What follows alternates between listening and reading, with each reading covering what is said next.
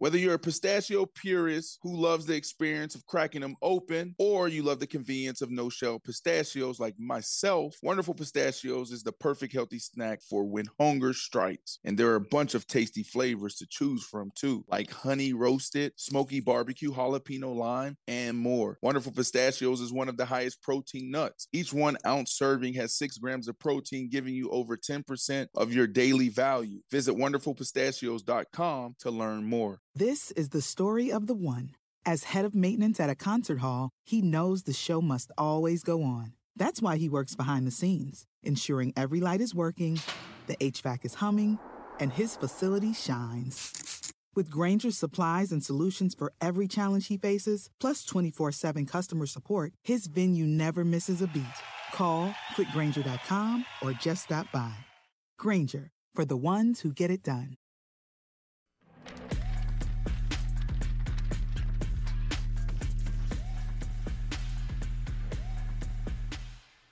Good morning, everybody. Guess what today is? It's Hump Day. Play my video. Run my video, BC. I know you. There we go. What day is it, Mike? Leslie, guess what today is? No, it's Hump Day. Woo woo! What, 3 months in a row now? Yeah, but it's Hump Day. I feel like Hump Day is the middle of the work week. I mean, for us, we're on Monday through Thursday, Right. but for most people, it's their middle of the week. I think you could still consider this the middle of our week, even though, whatever the case may be. I feel like it just sets things into motion. It just, uplifts you middle of the week. It's been a long week. It seems like the days are dragging. It's just, I like it. And look, I also like, guys, we have a new set. How do you guys feel about the new set? We have a table. Yeah. We look like New lights. We have 2 new lights. We do. We have 2 new lights. It's a new setup. How you guys feeling about it? Definitely in the chat. Let us know how you guys are digging it. I feel like we're kind of far from each other, no? It's about the same distance. Look. Is it's it? actually closer. Because look, I can touch you. Boop. I feel like you could have. Okay, well, whatever the case may be, we have. I'm just saying something, though. What? You're coming in very chill, very zen. But I feel like you might take it up a notch today. I need my sage just in case. I might have to sage her. I actually sprayed myself with my aura protection spray and meditated and just said my affirmations and my mantra, and I'm good to go. Let me ask you. Right here in my bubble, we are cleansed. We are positive. Did you do that because of our conversation last night, 1 a.m? No, I just. Well, in part, yes. But also, I don't know if you get these moments in your life, but for me, I don't know. Some days the energy just overall just I feel it more. Yeah. It feels heavier. It feels like coming? Today is a full moon. It's a blue moon. It's a blue moon. It's not really blue. It's just super bright. The last blue moon until 2037. So if you guys have a chance to go and check it out, just lay outside in your backyard or wherever outside and check it out. It's going to be the last one until 2037. Well, listen, I knew nothing about moons. I'm not into that. I'm not into signs, nothing. I moved on this little island not too long ago, and one night I was walking on a beach, and it was a full moon.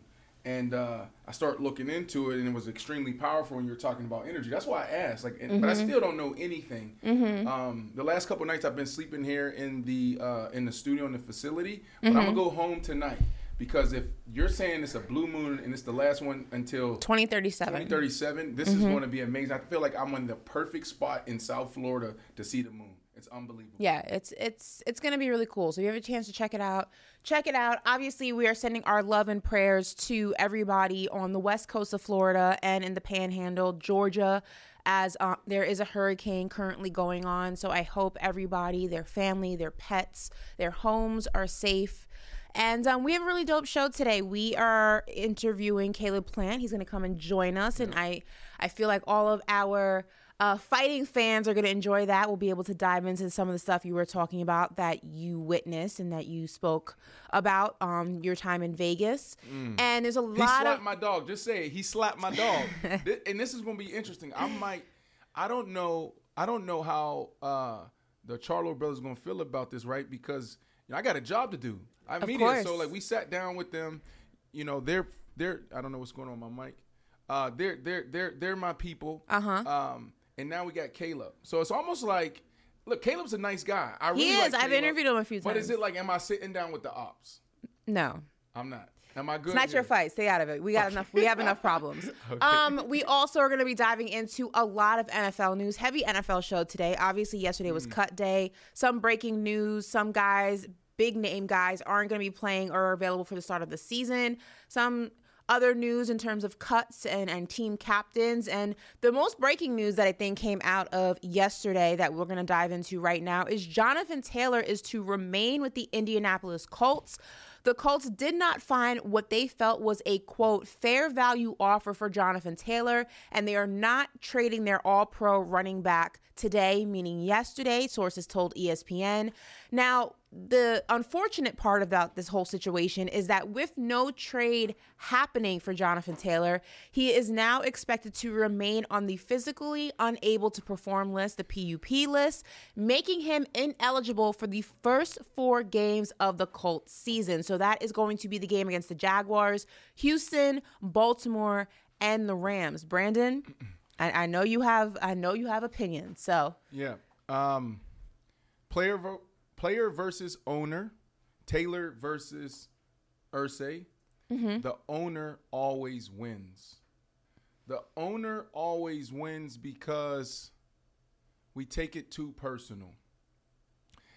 Now, this fight isn't over because Jonathan Taylor still isn't there. He won't be contributing, right? And we don't know where his mindset is. We haven't heard from him, right? But this just shows that, like, as players, we have to do a better job of understanding how to approach the business side. Right. You know, Saquon Barkley, he's going back and forth with the Giants for a year. Right. And nothing gets done.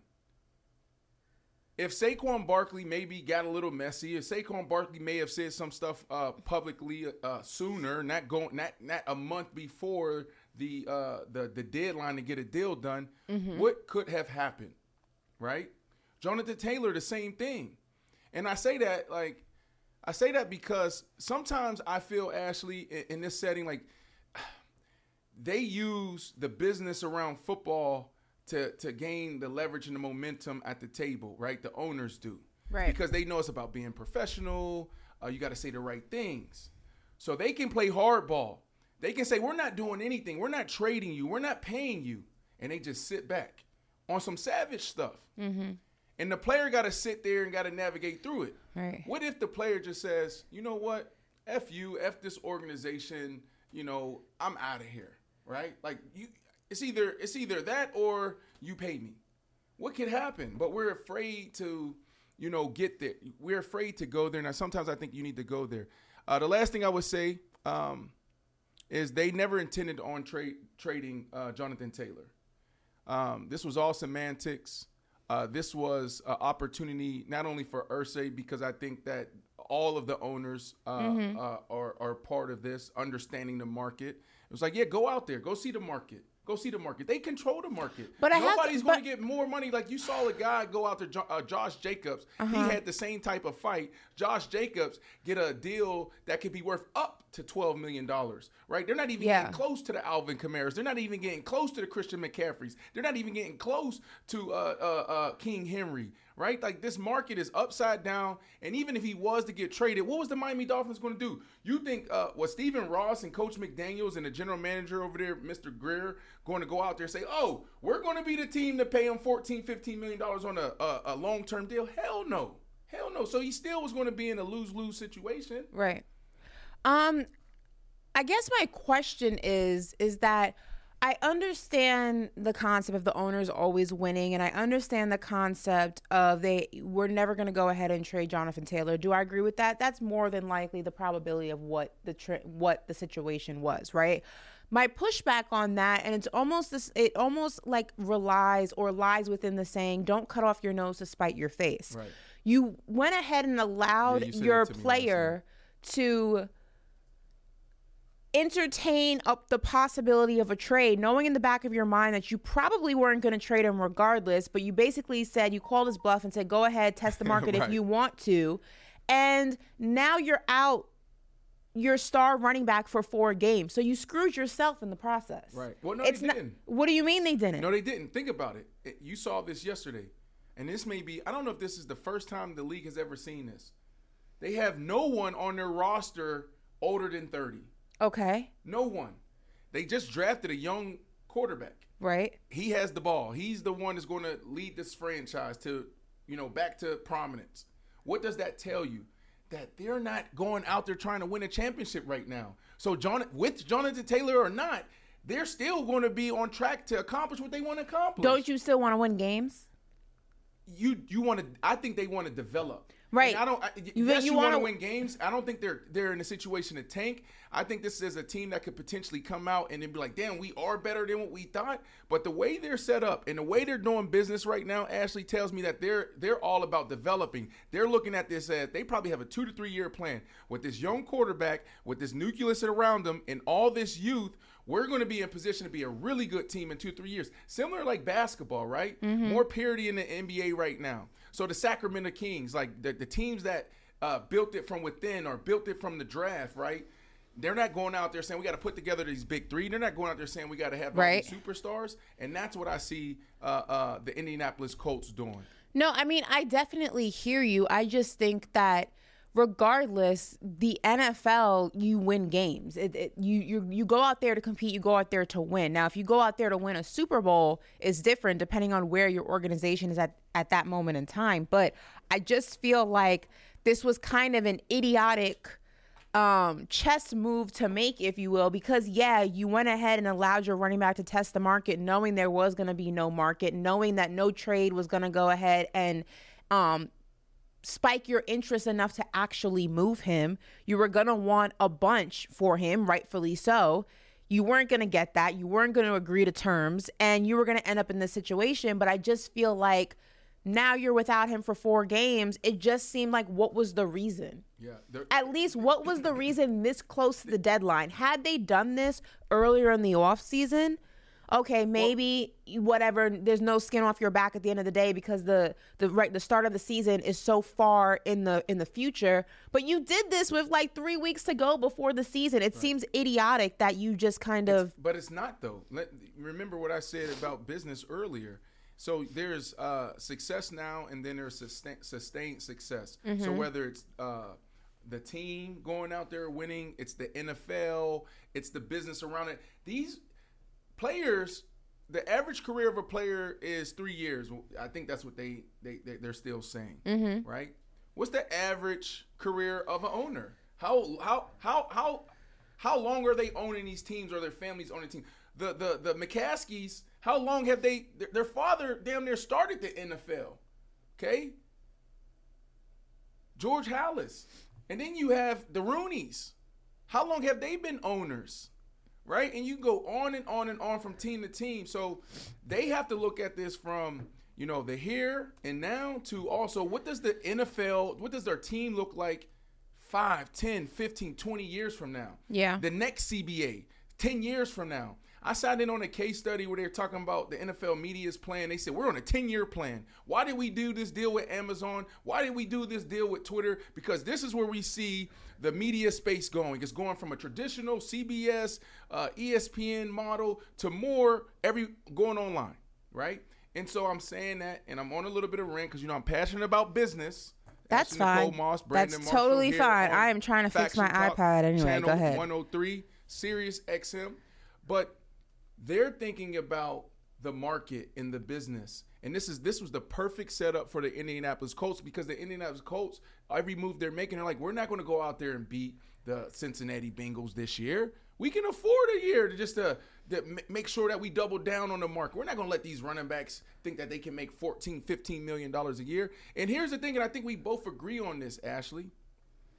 We both agree that there needs to be change in evolution at the running back position. Yes. If you're not an Alvin Kamara or a Christian McCaffrey, and I know you're a running back expert and you can speak to this probably better than I can, but if you're not them, you're not going to get paid. So all these old school running backs that is trying to tote the ball on first and second, third down, they can't run routes, they can't catch the ball in the backfield, they can't split out and run a go route or a sluggo like we seen, our guy down in Atlanta do in camp. If you can't do that, then you're better off just changing your position, right? So we agree that the owners aren't necessarily wrong, right? But man, when you have a guy that makes up 40% of your offense, and I know we're going to talk about Saquon Barkley later, right? You know, and you know, being named the captain, right? But if you got that type of guy, like, come on, you got to show love. You got to pay those guys. You got to take care of them because they take care of you. I agree. Listen, it's definitely going to be an interesting conversation to, you know, dive into throughout those first 4 games, how much it actually affects them, if it affects them, and if it was a wise decision on the Colts' part to even entertain or allow Jonathan Taylor to entertain a trade, knowing that that wasn't going to be something they were even willing to adhere to if that actually manifested into reality. So I need to match your energy right now. Like, I feel like I'm at a 10 and you're at like a 10, but very smooth. Really? Yeah, like this. I told you I sprayed. I'm What excited for the spray. I told you my aura protection spray. It has me very mellow.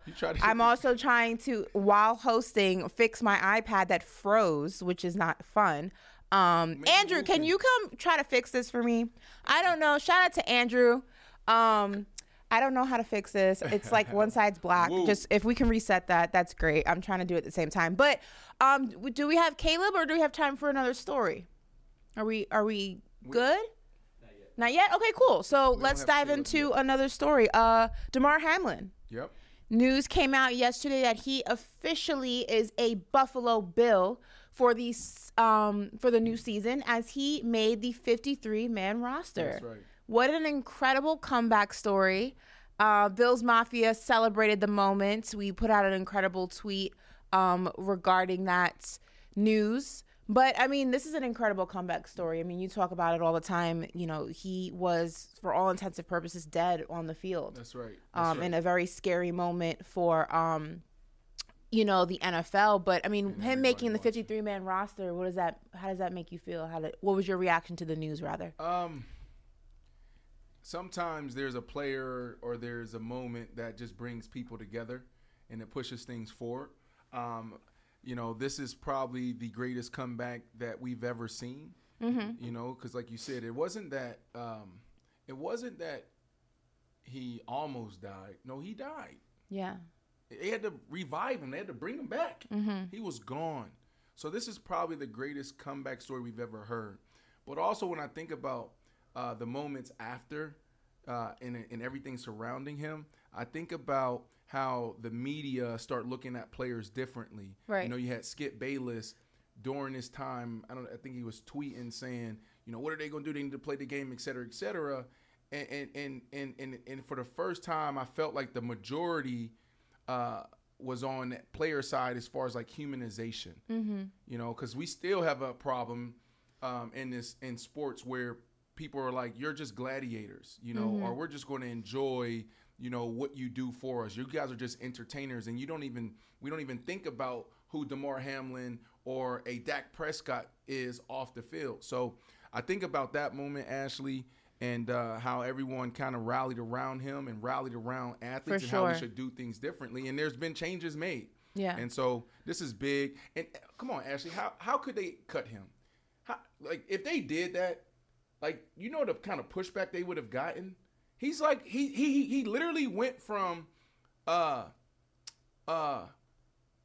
like I don't want to call him like a special teams player because he was starting. He was starting because the starter went down. Right, of course. So he wasn't the guy. Right. Okay, now is he a talent? 100%. Right. But he literally went from being just one of the guys. Mm-hmm. I'm not gonna call him iconic, but it's almost like definitely. He's one of the faces of the Bills. I would say. Face of the Bills, one of the faces of the NFL. For sure. You know. Commercials, big businesses, brand deals. Right, yeah. I mean, listen, I don't want people to go ahead and try to equate the fact that, you know, he made the 53-man roster because how could they cut him? It's obviously earned. I don't think the NFL, you know, cares too much about the sentimental value of things. You know, if he didn't go ahead and compete, if he didn't go ahead and earn a roster spot, he wouldn't be on the roster. So I think that it just adds to an incredible story of Damar Hamlin, and I'm excited to see his comeback season. But the time has come. for our special guest. Is he here? He is here. He is ready to go. You sure? He is. I got the word. I got the word that Caleb Plant is in the building. Yes, sir. And he is ready to go ahead and join us. First of all, absolutely phenomenal staircase. Yeah, you're right. That. Look at this. Look at the can't have money. I like that. Money. I literally, my eyes went straight to the staircase. Right. Hi, Caleb. How are you? I'm good. How's it going? It's going well. Brandon, how are you feeling? This is awesome. Caleb, big fan of yours, not just, you as a fighter, and there's so many great fighters, but just how you approach things. I know obviously, and we'll hit it, there was a moment not too long ago that we'll talk about, but, you're a man's man, bro. I love your style. I love how you approach your family. I love everything that you've overcome, whether in the ring, the adversity that you face, outside of the ring, like you're one of those, you're a pro's pro, and so I just want to say thank you for joining the show. We're excited to jump in this conversation. It's long overdue. We were trying to work it out to where we get you on the big pod where we sit around and have a drink or two, but we're here with Ashley Nicole Moss on Paper Route. And so let's dive in, man. Well, first, before we do that, where are you living? This seemed like some LA stuff. Well, first off, I appreciate the kind words. It means a lot. And, thank you for having me on. But, yeah, I'm in Las Vegas. I've been here since, 2016. And, hard work pays off. So, you know what, though? A lot of people are, leaving LA and moving to Vegas. The real estate market is booming in Vegas. It's, one of the most up-and-coming real estate markets in the country. So, he's ahead of the curve. There you go. I think no state taxes either. Yeah, no state tax. Nice. So, bro, state of boxing. Before I know, Ashley, you want to lead? No, go ahead. Okay. You're the fight fanatic here. You go ahead.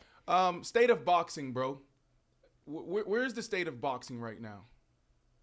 Man, right now I feel like it's in a great spot. 2023, I think it's been, one of the best years in a long time.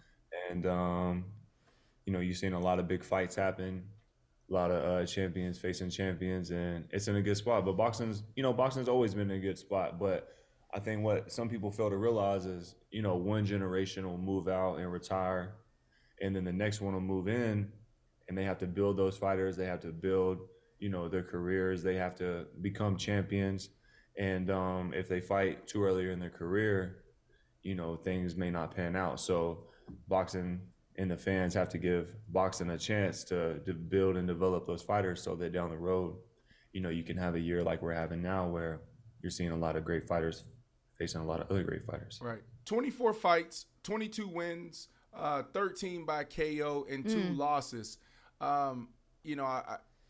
I want to lean into the losses because I think that, this is where we're at in boxing, where people are starting to understand, that the protecting your O, may not be good business. Like you said, you have champions fighting champions, the best fighting the best.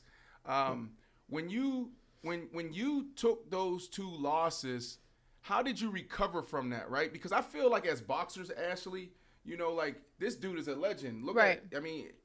For real. And so when you lose, just like Earl Spence just lost, it's like, damn, the world's watching. They're like, oh, he's done. He's washed, right? So, how did you respond to those 2 losses? Did you face any adversity, after those fights? Yeah, I think anytime you take a loss, that's adversity, right? Because the goal was to go out and win. You're preparing to win. You put the preparation in to win. You sacrifice and dedicate to win. So when you don't and things don't go your way, that's adversity. But I think, in today's days with social media, you're able to see a lot of people's opinions. But you just got to make sure that those opinions, other people's opinion of yourself don't mean more than the opinion you have of yourself. And, right. Nobody's opinion of me could be more important than the one I have of myself. So just knowing who I am, I got a good team around me, my wife, my coaches, my friends, and just getting right back in the gym and getting right back to work. I lost to Canelo, and I had to take just a little bit of time off to heal a little injury that I had gotten training. And I came back. I fought former two-time world champion Anthony Durrell. I told him I didn't want a tune-up fight. I wanted to go right into the biggest fight that I possibly could, coming off of a loss, and maybe that's not the biggest fight out there, but give me the biggest fight that we can get. And, they came back with Anthony Durrell. I said, let's do it. And, everybody, they seen how that went, and stepped right to David Benavidez. Obviously, losing there, just getting right back in the gym and, trying to smooth some edges in my game, get better at some things, and looking like I'll be back in the ring by the end of the year. Well, you mentioned Canelo. You also mentioned David as well. I mean, you went toe-to-toe with both of them, came up short, unfortunately, in both times. I mean, one, who was the tougher fighter, and why do you think you came up short in both of those fights? What do you think went wrong? Well, with the Canelo fight, at that point, I think one thing was his activity level, fighting every probably like 4 months or so leading up to the fight that we had. And I had been out for 11 months. And obviously not using that excuse, but, activity level definitely plays its part. And, getting in the ring and being able to do your thing at the highest level. And so I think activity level, I think Canelo's experience level, at the time he having like 20 fights. And, it's never just one thing. It's, an accumulation of smaller things. But I think the experience level and just then activity level probably the two biggest. And with David, he's a big guy. He's really like a 175-pounder who is killing himself to make, 168 pounds. So that was a close fight too. So just, continuing to smooth a couple of the edges in my game and, trying to round things out. And as far as who's the tougher fighter, I think, it's like apples and oranges, like styles make fights. Canelo's got the experience. I think he punches harder than David, but David's bigger. He puts more combinations together. So, I mean, they both have their flaws. They both got, things that they're really good at. So, bro, what did you see what opportunity did you see in the Canelo fight, right? I go and put myself back into the football world in the film room watching Darrell Revis. And I'm like, damn, like every time he has this foot up, this is what he does. He does this fake little jab, but then he gets back into his bail coverage. Or, man, I ran this over route and, Chad Ochocinco ran this over route and he overplayed it. So now that's a counter or a combination where, now I'm going to my offensive coordinator or my quarterback saying, look, he's going to pick that ball off, but if we run that over route and I stop and bring it back out, there's nothing out there, right? Now, obviously, it doesn't always go as planned, but you see the opportunities against your opponent. Canelo Alvarez, obviously one of the best fighters in today's game, but probably going down as one of the greatest ever. When you stepped into that fight, right, what opportunity did you see? Like, where was the weakness? I think Canelo's style has changed over the years. And so the way that he fights now isn't the way that he's always fought. But I don't really want to get too into that because, what, you gonna see him again? I'm pretty close to having a rematch. Ooh. And, it's never good to correct your enemy's mistakes. I know, that's right. So I'm gonna let him Listen. keep doing his thing, and,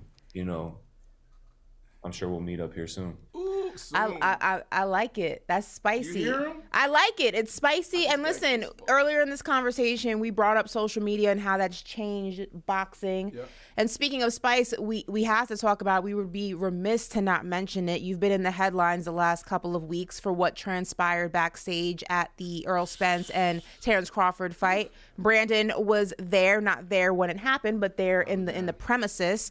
And you have garnered a lot of respect from people who may or may not have been a fan, may not have been familiar, for not just how you handled yourself, but what transpired when you went ahead and gave the backstory on how it ended up, being the video that we saw. So, I mean, just the biggest question, why did Jamal Charlo, touch your beard not once, but twice? Let's get into that. I mean, I can't make sense of it. That's something you'd have to ask him, really. But it's like, we were at the weigh-ins and we were behind the stage with all the teams, the fighters who were about to weigh in, the coaches and, their team, stuff like that.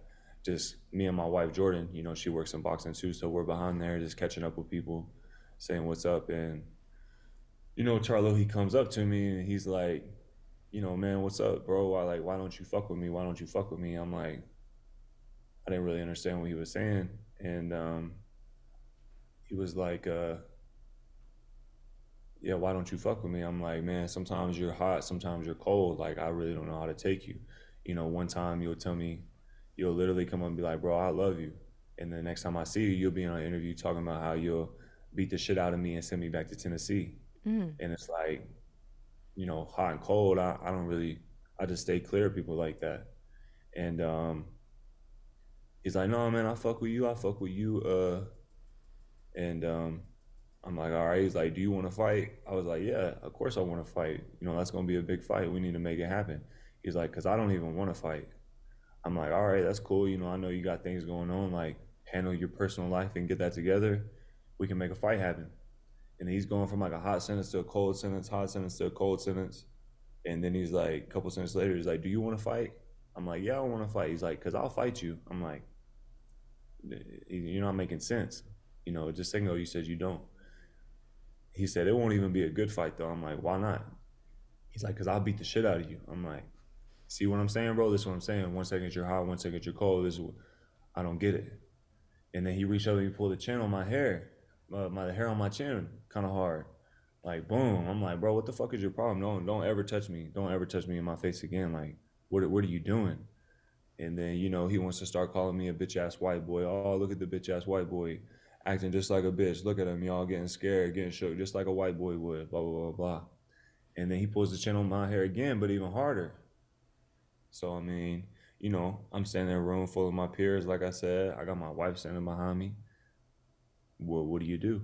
You're really making it hard on somebody when you're really putting their back up against the wall when you keep pressing them like that. And you're looking for a fight. If you grab the hair on somebody's chin, you're looking to fight them. And if somebody has the decency to tell you not to do it again and you do it again, you're looking to fight. So that's what happened. So this is a tough sit down with me because I am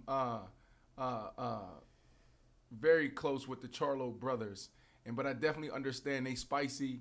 You know what I'm saying? And you can be cool and you can keep being cool, but we ain't right now. We're talking about right and wrong. Right, right. And what ain't right is to be touching another man in his face, pulling on his shit. And if he tells you to quit, then that's exactly what that means. 100%.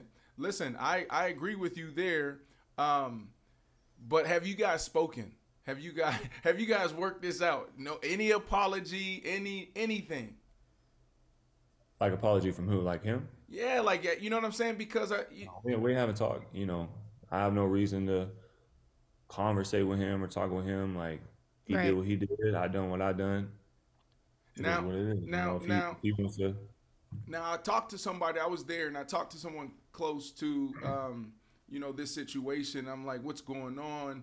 And they're like, man, they didn't say there was a fight. They said you guys were working on a fight. Earlier in the show, you talked about, later this year, you were going to probably be back out there in action.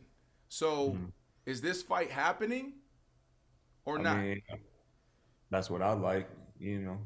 That's what I would like. Where do talks currently stand? Are there any talks of getting it happening in the fall, or it just kind of has hit a standstill in communication? I mean, I've let my management know what I want, and that's what I want. I'm saying it here live.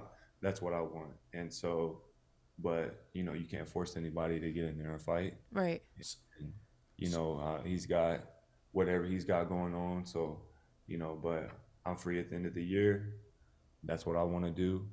And so, but it takes two to tango. So right. And speaking of two, I mean, do you see yourself beating both of the Charlo brothers? For people who don't know, there are two of them. I just said I'm close to him now. There's two.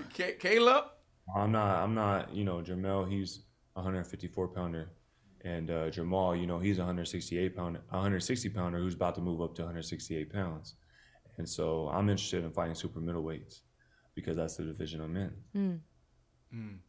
This is. You know what? I don't need to go out there. The super middleweight division is plenty hot. You know, there's no need for me to go down and fight someone who's 2 divisions below me when I have, you know, tons of super middleweights that I could get it going with. Yeah. So let me ask you this question, bro.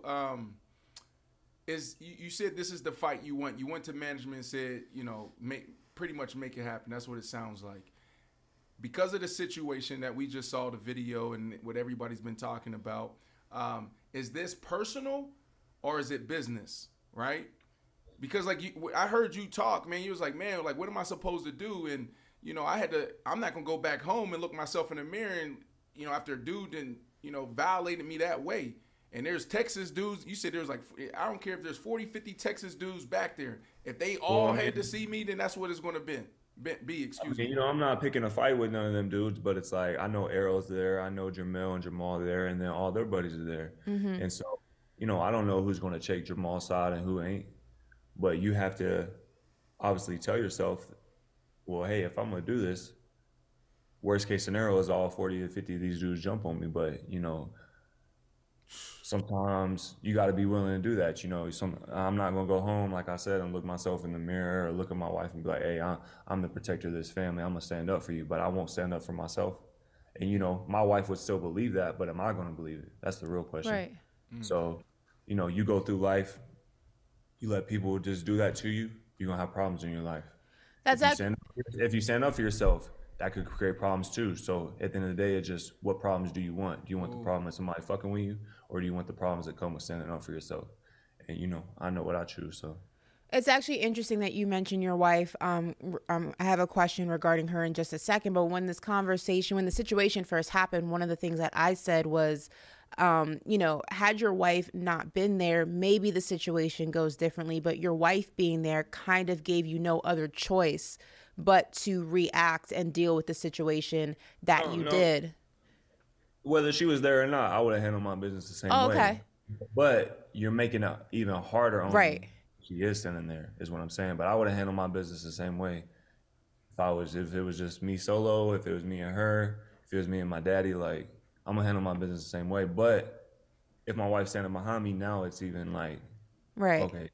You know what I'm saying? So absolutely. And that's the part that I brought up when we had that conversation. You definitely did. Bro, I never forget my freshman year in college, I went back to my high school's rivalry game. It was Lake Howell High School versus Oviedo. And so I come back and I'm feeling good and cocky, confident, and I'm the big man, right? And so I'm walking out, and it's with my buddy who's at the University of Florida, big defensive lineman, 6'2", 320 pounds. And there's about 5, 6 dudes just trying us, but we're outnumbered. And they just trying us. We finally get to the car, to the situation, and something just clicked in me. I'm like, this ain't sitting with me.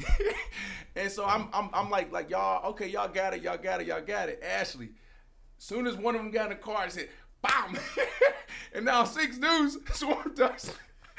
And we just tussling with these dudes. But I'm saying that because I understand what you're saying, bro. It's like, and that's a scary place to be when you're like, yo, I feel disrespected, I feel violated, but I'm outnumbered, and this can go all the way left. There has to be something kind of off, you know what I mean, for you to make that decision to say there's 40 to 50 dudes from Texas that could all jump on me, but I'm doing this.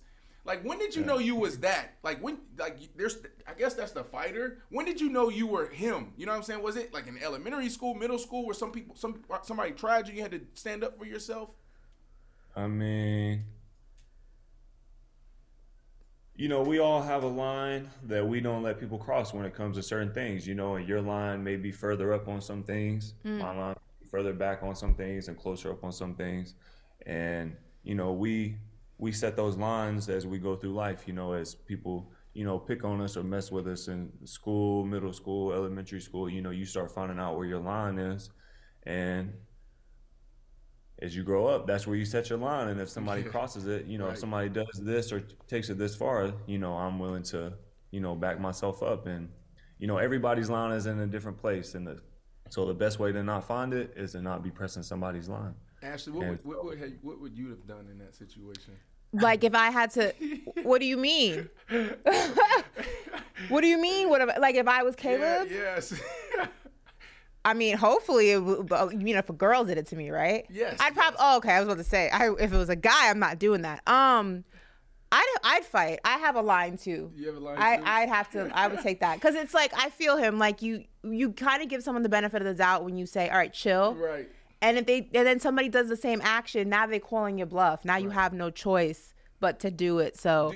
Do you know like the switch that you have to be able to make the decision he made? And both, like, bro, I talked about Caleb, but Charlo, he's a monster too. So that's why I want to see this fight. This could be a makeup of a huge fight, a mega fight. The whole culture's coming out. You're a part of the culture. Fashion, boxing, sneaker, all of that. Yeah. I want to see it happen. Ash, I got one boxing question before we switch gears. No. I have a question too that actually they want us to hit. So, you want me to go first? I'm going to go first. Listen, clearly you don't duck a challenge. We've established that. But Anthony Durrell was talking very spicy about you before your bout, and that backfired in the worst possible way imaginable. I think we actually have that video that we can run. But I mean. Just run that one time. Just go. There we go. Listen, we have this video. I mean, have you ever landed a cleaner left hook in your life? I mean, run that back one more time, VC, just so we can get the full. Jeez. I mean, my goodness. It's the same left. It was the same left. It's something about his left. It was the same left. I mean, just bam. Just absolutely. I mean. Ooh. He was coming too now. He just landed the first. Listen, and again, he was talking honest, very spicy before this one. So, I mean, just talk us through that. Was that like one of the best left hooks of your life? Yeah, that was one of the cleanest ones. You know, every time I kept throwing my hook, you know, Durrell kept punching with me. He kept hooking with me. Every time I would throw a hook, boom, he would hook right with me. And so I knew that I had to, you see the little pause at the bottom after the first one. Boom, it's because after I threw the first one, I knew that he was about to hook with me. So I just sat on it for a second and waited for him to open up.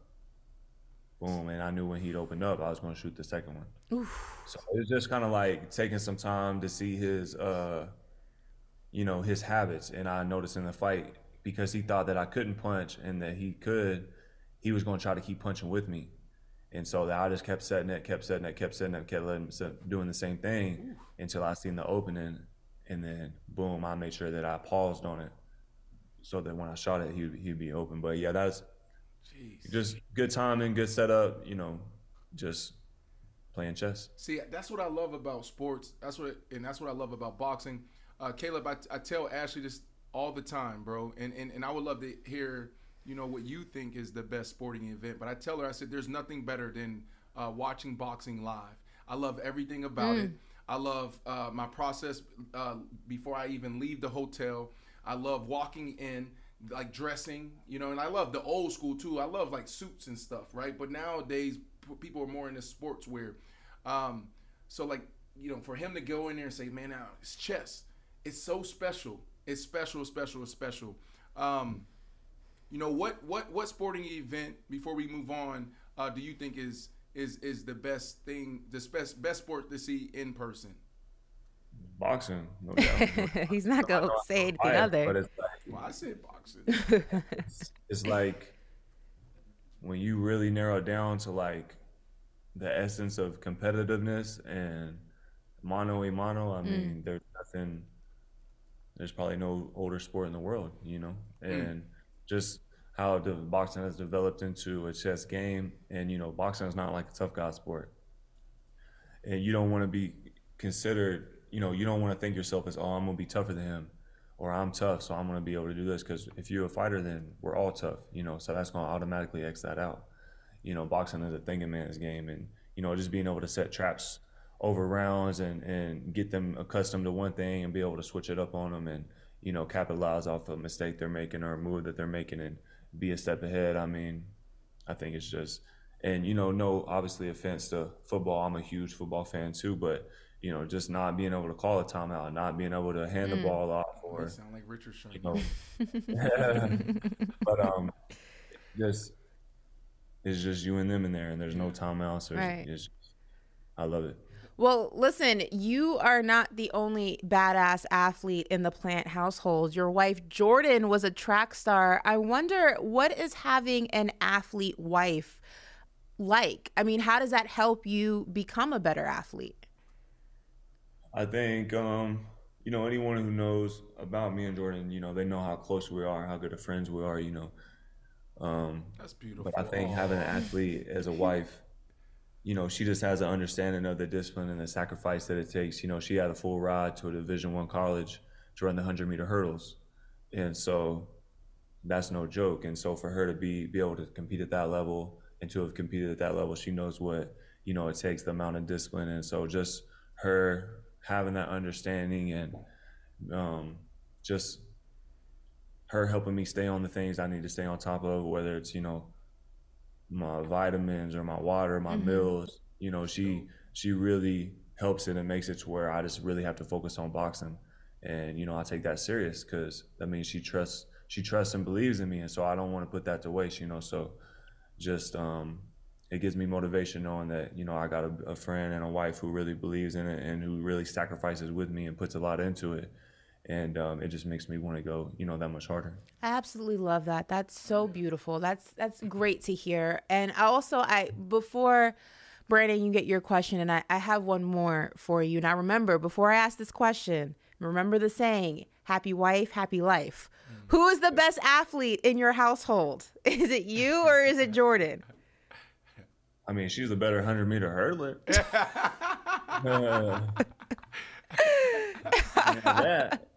Do y'all compete in anything else? Oh man, we're super competitive. We've gotten into real live arguments before about like being an athlete or who's better at this, who's better at that. It's so funny to look back on and like think about that. But yeah, she's super competitive. I'm super competitive. But besides like that one argument that I just mentioned that was like so long ago, and we laugh about it now, like it's friendly competition, but we definitely compete with each other. And she works out 6 days a week. I mean, she's a grinder. She handles all our business stuff, when it comes to our rental properties, our investments, with our financial team. I mean, she's a great mom. She's a great wife. I mean, altogether, I'm blessed to be able to have somebody like that in my life. I don't take that for granted. It seems like fun though. Like you would like race to like see who could like empty the dishwasher faster, or like who could fold laundry quicker, or like who could bring the groceries with more bags without making a second trip. That seems like fun to me. I don't know. That seems I'll like trip her ass. Listen, you just gave speaking to athletes, man. I think you just gave them a major key.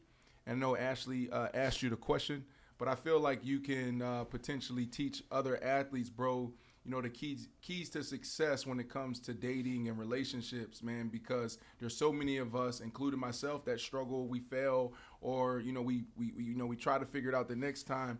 And so that alignment is critical, like athlete mindset. You're an athlete. She understands that. And I feel like a lot of us athletes struggle because the women that we may date don't understand the commitment and the sacrifice needed to just be good every single day.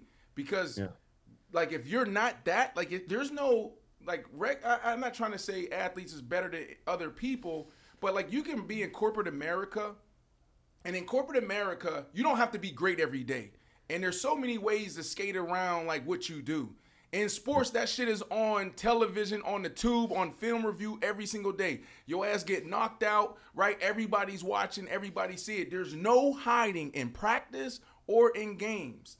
And so it's a level of commitment and sacrifice you have to make, bro. So you just gave a major key to a lot of athletes. Don't go out there and do life with somebody who's not aligned with the sacrifice.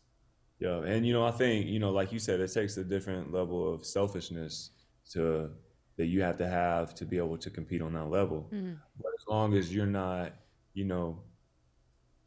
abusing that selfishness in other areas, it makes it a lot easier for your friend to be able to, be selfless when it comes time to grind, or comes time to have to go here and go there and, do this, do that, whatever it may be. Sometimes, if people abuse that selfishness, it could hinder you and make it harder for you to be selfish in other areas and your partner be okay with it. You know what I'm saying? So you got to be thinking from both sides, and you got to be thinking about the long term, going what you really want. And if it's about the sport, if it's about being great at your sport, and that's what you're preaching about, then you got to stick to it with that. You got to be selfish with that, but you got to know when to turn that on and off too. As a woman, that's all facts. How are we doing on time, bro? Because I don't know all facts. If our team said, how are we doing? Good. Okay, Yeah. Can you go a little deeper here? When you talk about, selfishness to being selfish, right? Like, really speak to, the men out there, even the women, couples out there, because it seems like y'all, I don't think y'all are perfect, but it seems like y'all have a nice recipe. And there's a lot of people struggling, in marriages and then certain relationships, or they try love and they failed at love. So what does that look like? Because sometimes men, we're too selfish. Yeah, I mean, I think men and women can be selfish, especially today's era. But I think, Jordan's the type of girl who she's cool to be friends with, and not every girl's like that. Every girl wants to be liked, but not every girl is likable. And so it's like, not just when it comes to our business and, doing things we got to get done, but just kicking it, hanging out, chilling, laughing, joking, like cutting up, whatever it may be. Like Jordan's into like a lot of the same shit I am, whether it be clothes, sneakers, fashion, sports. And, Jordan knows how to just sit around and kick it and just chill and be cool. And so it makes it easy to want to hang out with her, but not every girl may be like that, so it can make it harder. But, for Jordan, it lines up with the things I like, so it makes it easy. And because we're best friends, I'm not gonna, there may be certain things that you do to your girl that you wouldn't do to your best friend, but it's kind of one and the same for me. So it makes it easy for me. I got a lot of respect for Jordan because of how hard she works, how she carries herself. She's classy. She gets a lot done. She's a great mother. So, it makes it easy to respect someone like that. She's literally the hardest worker I've ever come across as far as like consistently. And so, it's easy to respect somebody like that. That was a bar. Yeah, a lot of girls want to be liked, but a lot of girls aren't likable. Can we get that on a graphic? That was a bar. I said, go deeper. When he said that, I said, "Oh, that's a bar." Caleb got some stuff about him, man. Wow, that was a bar. I'm definitely gonna be using that for just obviously with men, but I'm gonna use that line. Right. I want to switch gears because you did mention fashion. That's right. And how Caleb has kind of broken down walls and barriers in the boxing space when it comes to his fashion, for sure. And you've worn some really dope kicks in the boxing ring. I mean, I have some of them here. Most notably, your the Dunks and Freddy Krueger's. I mean, come on. Fire. Look, fire. I have those back there, I think. You have these? Yeah, but not the boxing ones, but the I want to kind of dive into your sneakerhead love, and also, I mean, I believe the shoe surgeon does some of your shoes. Is that correct? Like, just kind of talk about that relationship. What goes into the design, the decision making on what shoes you wear for what match, and I mean, these are incredible. Come on, man, bring up the Freddies. Yeah, there we go. Ooh. Dom, my guy, the surgeon. He's been helping me put together some great ideas, and really my love for sneakers just probably comes from, not having those things when I was a kid, not having nice shoes, not having nice clothes, not having much nice of anything, and just, wanting those things, wanting to work hard so I could get those things. And then just trying to bring those things into the boxing world, and just tie the two together. And, me fighting October 15th against Anthony Durrell, I knew it was close to Halloween. So I thought, what better shoe to bring out than, the greatest horror shoe of all time, one of the rare shoes of all time. And so, I told him I want to do the Freddies. And he sent over a couple of examples, and I just kept making revisions until I had it, just how I wanted. Fire. And boom, I felt like it came out. They turned out great. And, ever since then, I've really been seeing, quite a few fighters, turn their boxing shoes to. Were you the first? Are you saying you're the first? Say what? Are you saying you're the first because Tank, Devin Haney, there's a bunch. I heard where you were going with that. Were you the first to create this in the ring? I will say that me and I had already made these shoes, but then I think Devin came out with the cactus plant, the one with all that look like they got the diamonds all over it or whatever. Right. But he fought before me, but I was already in the process of getting that shoe made. Right. But I'm definitely up there. I'm one of them, and I felt like it was my idea first, but Devin he came first, so he can. But then with the what the dunks, just trying to match that energy and that I had with the Freddies and do something just as crazy. And obviously Don put something together crazy. But yeah, I'm definitely one of the first ones for sure. Top 5 dress fighters, man, because there's some nice ones now. Top 5 best dressed. And you can include yourself in the list. We never make that rule, but you can go ahead and include yourself, obviously. Yeah, and if you're really him, you'll do it in order too, because we sit down with football players, basketball players, and they like, well, I ain't gonna put it in order. Like, come on. Yeah, I mean, yeah, it's hard to put in order, but oh Lord, see what I'm saying? I feel like I'm definitely probably on the list, and Gervonta, I'd probably put him on there. Charlo brothers. Don't be biased because. Why do you keep doing that? Don't be biased because of the current climate. You are so messy. Caleb, no, they be dressing now. Oh my God.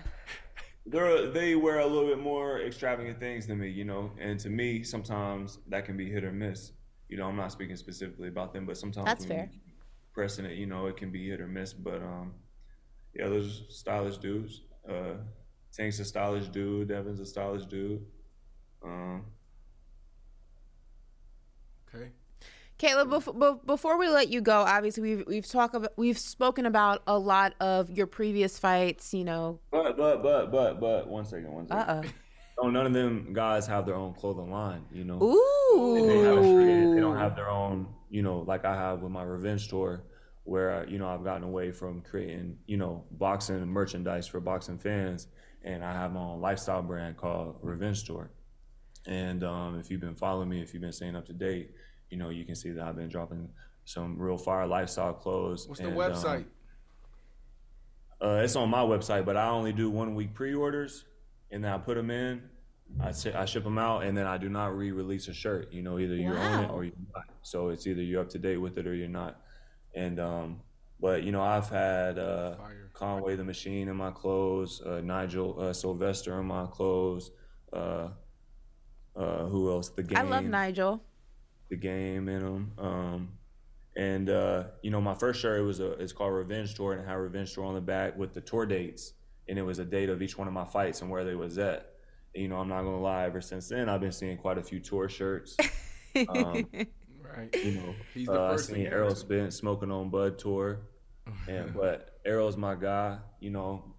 I seen Shakur Stevenson with the tour shirt. I seen my boy Scooter with the tour shirt. And I'm not, I don't want to be a gatekeeper, So if I bring something, if I'm pressing ideas forward, I want to see other people pick it up and push the boxing culture forward too. That's what I think it's all about. So. But I feel like I've been given some inspiration. The website is dope. I'm on it now. It's on the Caleb Plant website. CalebPlant.com. You hit the 2 marks at the top right, and you'll see the store there. It's dope, bro. We got season 5 starting here in the next month or so. Our big show. This is the biggest show, but we got the big show. Man, I need it. You know what? I'm not gonna ask for nothing. I'm gonna buy it. Listen, the store, guys, is in the chat right now, so the link is there. JP just dropped it in the chat, so if you guys want to go ahead and pre-order some stuff, it is in the chat right there. But my next drop is gonna be September 30th, okay, which is the day of the Canelo fight. But they also have the Low Rider Super Show with all them, all the old school low riders, and I'm gonna have my next collection won't be online. It'll be in person at that show. So, you got to show up to get it. Otherwise, you're going to have to miss out on that. Can you? I'll be in Vegas. Obviously, I'm going to that fight. You have Canelo and Charlo, and so I'll be there. Can you put aside a couple 2X's for me, and I'll give you my credit card, bro? I know Jordan's gonna be like, "Nah, this is money. This is business. Don't nobody get nothing for free." Put two X's to the side for me, all right? And Ashley's gonna be there. It's gonna be her first fight. She's never been to a fight. I've never been. I'm a fight virgin. You know is that what? a thing? You know what we need to do? You know what we do? Let's get a nice dinner together. Like Caleb and Jordan and his whole team is super cool. Okay. Let's do a big dinner. Let's get like a nice little group of people. Would you do that, or you just keep it tight? I mean, I'll be open to that. Okay. All right, we're gonna hit up. As long as we don't talk about certain things anymore. We're just gonna let that here. Listen. I'm harmless. Before why would I do that? He stop. gonna slap me. I ain't trying to get. Now that would be funny. But listen, before we let you go, obviously we've been talking about a lot of fights, but I mean, is there anybody on your dream list, a dream matchup for you, or multiple dream matchups of guys you haven't fought or that you would like to fight again? What are some of those names? I mean, in a perfect world for me right now, if we can't get Charlo right away, we go to a tune-up fight, let him get a tune-up fight since he's had a little break. Me and him fight next year, beat him, and then after I whoop him, get a rematch with Canelo, become undisputed, and then run him back with David. Oh, that's that revenge tour. That's that revenge tour. Yo, See that? That's the plan. I know we have to let you go. You've been more than gracious with your time, bro. But I have to ask really quick on two big situations right now. You got Canelo Alvarez and Jermell Charlo fighting in Vegas. You just talked about that. That's when you're going to drop your next. You'll have your next drop for the revenge tour. How do you see this going? I mean, Jermell. And just so I can clear the air, like, I don't have no issue with Jermell. Honestly, Jermell, he's always been super cool to me, super respectful. He always daps it up, tells me he loves what I got going with, whether it's with my wife, my clothes, my boxing. So it's like, I think Jermell's a cool dude. He's never been no type of way towards me. But, I think Jermell's a great fighter. I think he's the younger fighter. He could be the more lively fighter. And he's hungry. He's got something to prove. Obviously, he's got a chip on his shoulder. It's hard to bet against Canelo's experience and his size and his punching power. So, I think both guys have some things going for them, and it's really just about who gets in there and is able to implement their game plan. That's what it's about. It doesn't matter who is necessarily can edge out and be the better fighter. It's about who can go in there and implement their game plan over 12 rounds. And we're going to find out on the 30th. So. I'm going to put $25K on Charlo. Seriously, like what bro said, like, and it's right, and that's not. Some would say that's not a smart bet, right? But younger, more active, hungry. I like this. And the last one, we're gonna let you go here after this, bro. The beef between, will we ever see Devin Haney and Shakur Stevenson get in the ring? Like, it's starting to get spicy. They're on Twitter this week or last week, and it's starting to get real personal. I mean. That's a question for them. We'd love to see it. I love to see it. I'm cool with Devin. I'm real cool with Shakur as well. I'm not picking sides in that fight, as far as but I think they're both great fighters. I think Shakur is a hell of a fighter. I think Devin's a hell of a fighter. So, I'd love to see them, two young guns get in there and duke it out. Oof. All right. That was dope. Thank you so much, Caleb. Tell Jordan we said hi. And we hope to see you soon, right? Yeah, we're gonna go to dinner. Oh, right, my first fight, exactly, yeah. September 30th. I'm very excited. Yeah, we got to show Ashley a great time. Should I bring a fur? Jackson. Do people wear furs to fights? In the wintertime, yes, absolutely. Okay, but sure. Not September. No, not September. In Vegas is it ain't that cold. Oh, okay, never mind. Yeah. I was trying to go all American gangster, but I'll save that for another time. Bro, we appreciate you, man. We'll see you in Vegas, bro. All right, cool. Yeah, I'm going to see y'all then. Bye. All right. Peace. Man.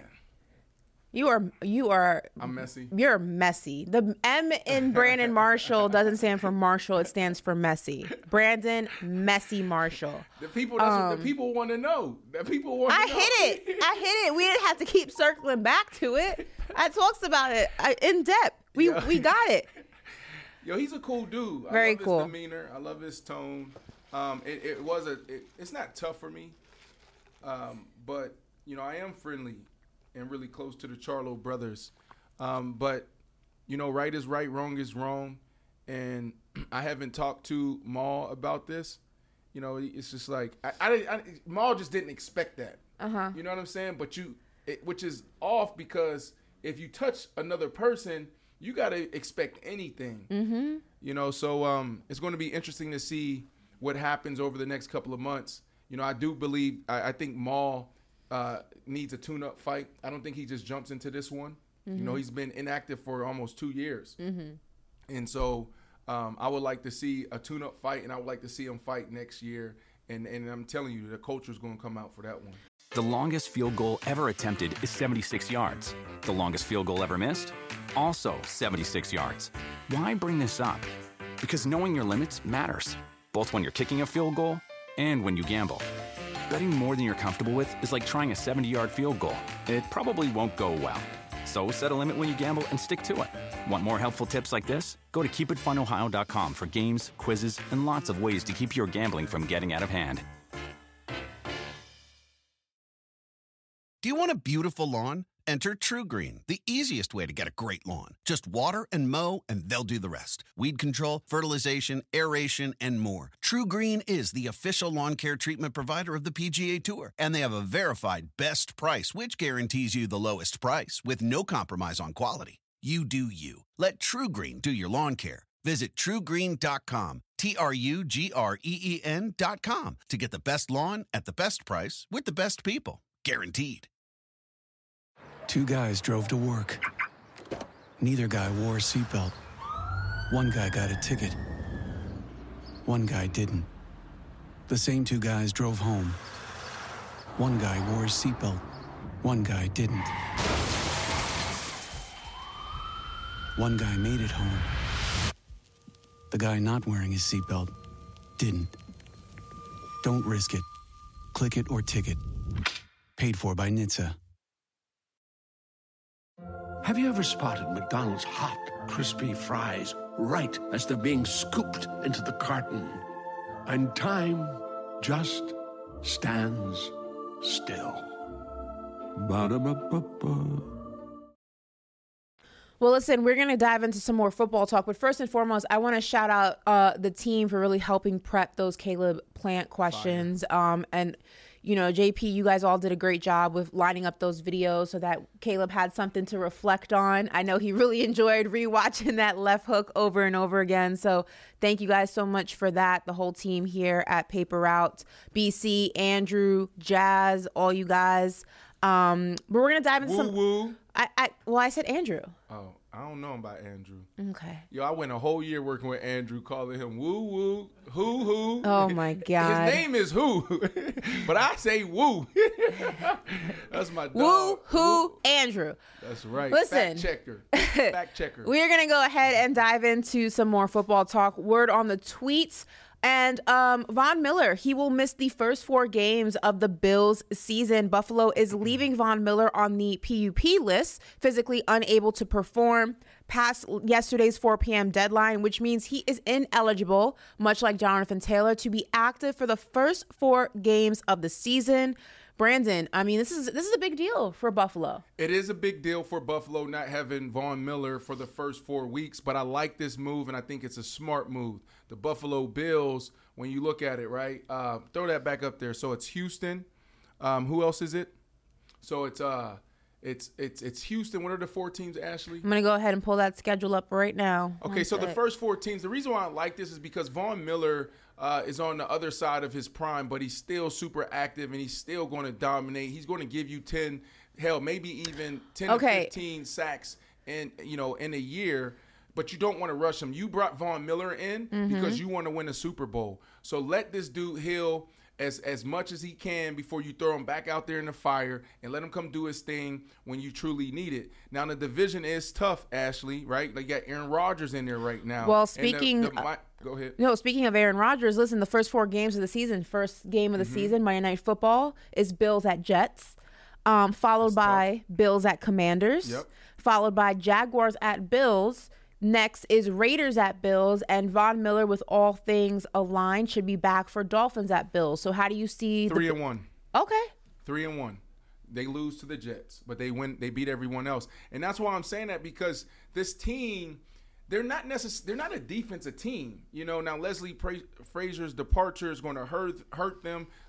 You know, Leslie Frazier went out and got Vaughn because that was a big gap for them where they weren't getting pressure on the quarterback. Mm-hmm. But you brought in Vaughn to go win the Super Bowl, and so yeah, they'll. You know, I'm predicting that they drop that first one to the Jets. Mm-hmm. But they see them again in Buffalo. And it's hard to beat Buffalo in Buffalo. Even when Buffalo was trash, everybody had a tough time going in Buffalo. It's very cold up there. November, December, January, going in Buffalo. As soon as you fly in there, it's miserable. In the weather form or in other reasons? You fly in to go play in Buffalo, so it's December, it's cold. They suck. You really don't want to be there. You're overlooking Buffalo. This is when they were trash. Okay. And then so you land there, it's like, what do we all do? Let's go get something to eat. Where do you go eat? We're in Buffalo. Let's go get some buffalo wings. Buffalo don't even have buffalo wings. They're not. You can't even find buffalo wings. Good buffalo wings in Buffalo. I feel like they have nice restaurants in Buffalo. It's not like Poughkeepsie. Have you been here? No. Okay, no. There's no restaurants. I've never even been to New Jersey. So, I lie. I've been to New Jersey twice in my life. This is a true story. And my mom, if she's in the chat, can run this. I'll tell you this. This is a true story. I am a true New York girl. I've never been to Connecticut.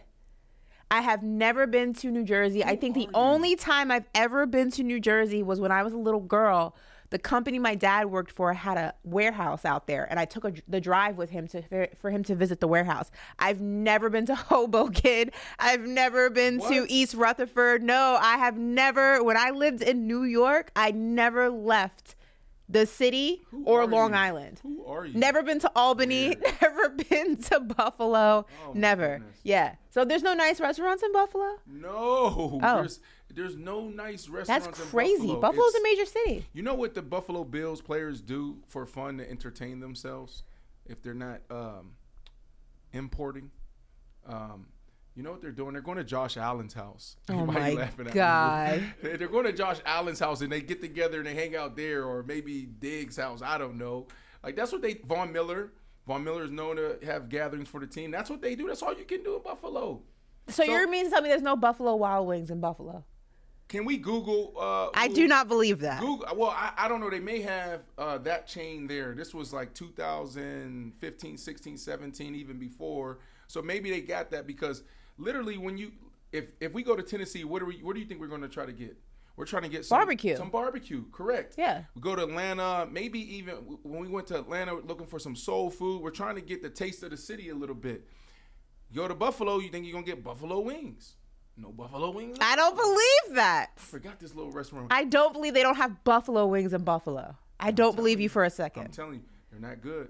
They're not good. Not good and not having them are two totally different things, Brandon. I'm telling you, it's bad in Buffalo. But anyways, Von Miller not being there is not a big deal. I like this move. Okay. Well, listen, you know who doesn't like a move?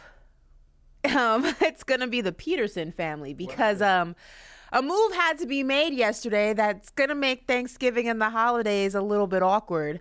Doug Peterson had to cut his son, tight end Josh Peterson, as part of the 53-man roster cuts yesterday. Now, if you guys remember, we dove into that conversation and the whole conversation of nepotism delved. Go. Sorry. Delved. Go. Okay. Into that whole conversation about nepotism and how he was given an opportunity to compete for a roster spot. And Brandon said on this very set that he would not cut his own son, especially if we're not talking about, somebody who's going to start. We're not talking first string, second string, third string. I'm keeping you as a fourth string, fifth stringer if I can. But apparently Doug Peterson was unable to do that and had to have the black garbage bag conversation with his son. So, Brandon, what do you make of this? Is this going to be awkward? I would be pissed. I'm not going to lie. I'm petty like that. Doug Peterson, first off, he didn't help his dad out. Right? Like I saw a video on Twitter yesterday where his dad put him in prime position. The easiest position on the football field is the long snapper. The long snapper, you can be 50 years old still playing. Oh, my God. There's people that's 15, 16, 20 years still long snapping. All you got to do is take the ball and just snap it back to the punter, right? That's all you got to do. And it was one of the worst snaps I've ever seen. So it's like, yo, I put you in position because I could have easily sold them on that. Like your special teams, he's a long snapper. You know, because it's kind of hard sometimes to find a long snapper. He didn't do his part, so his dad had to cut him, which I think was wrong. Look, I said this, like, right, it is a sticky situation when you go out there and you keep somebody that's not good, especially if they're son. But I would have stood up in front of the team and then been like, look, I'm showing y'all what y'all supposed to do. So, yes, I know my son sucks. Yes, I know he snapped the ball over the punter's head and put us in a terrible position. I know that. But nepotism is something that everybody practices in America and in corporate world. And hell, even in the NFL. Andy Reid's son coaches with him. Bill Belichick's son coaches with him. Jerry Jones' son works with him. He runs the team, right? The McCaskies got their granddaughters and grandbabies all throughout the building, and hell, even in the league office.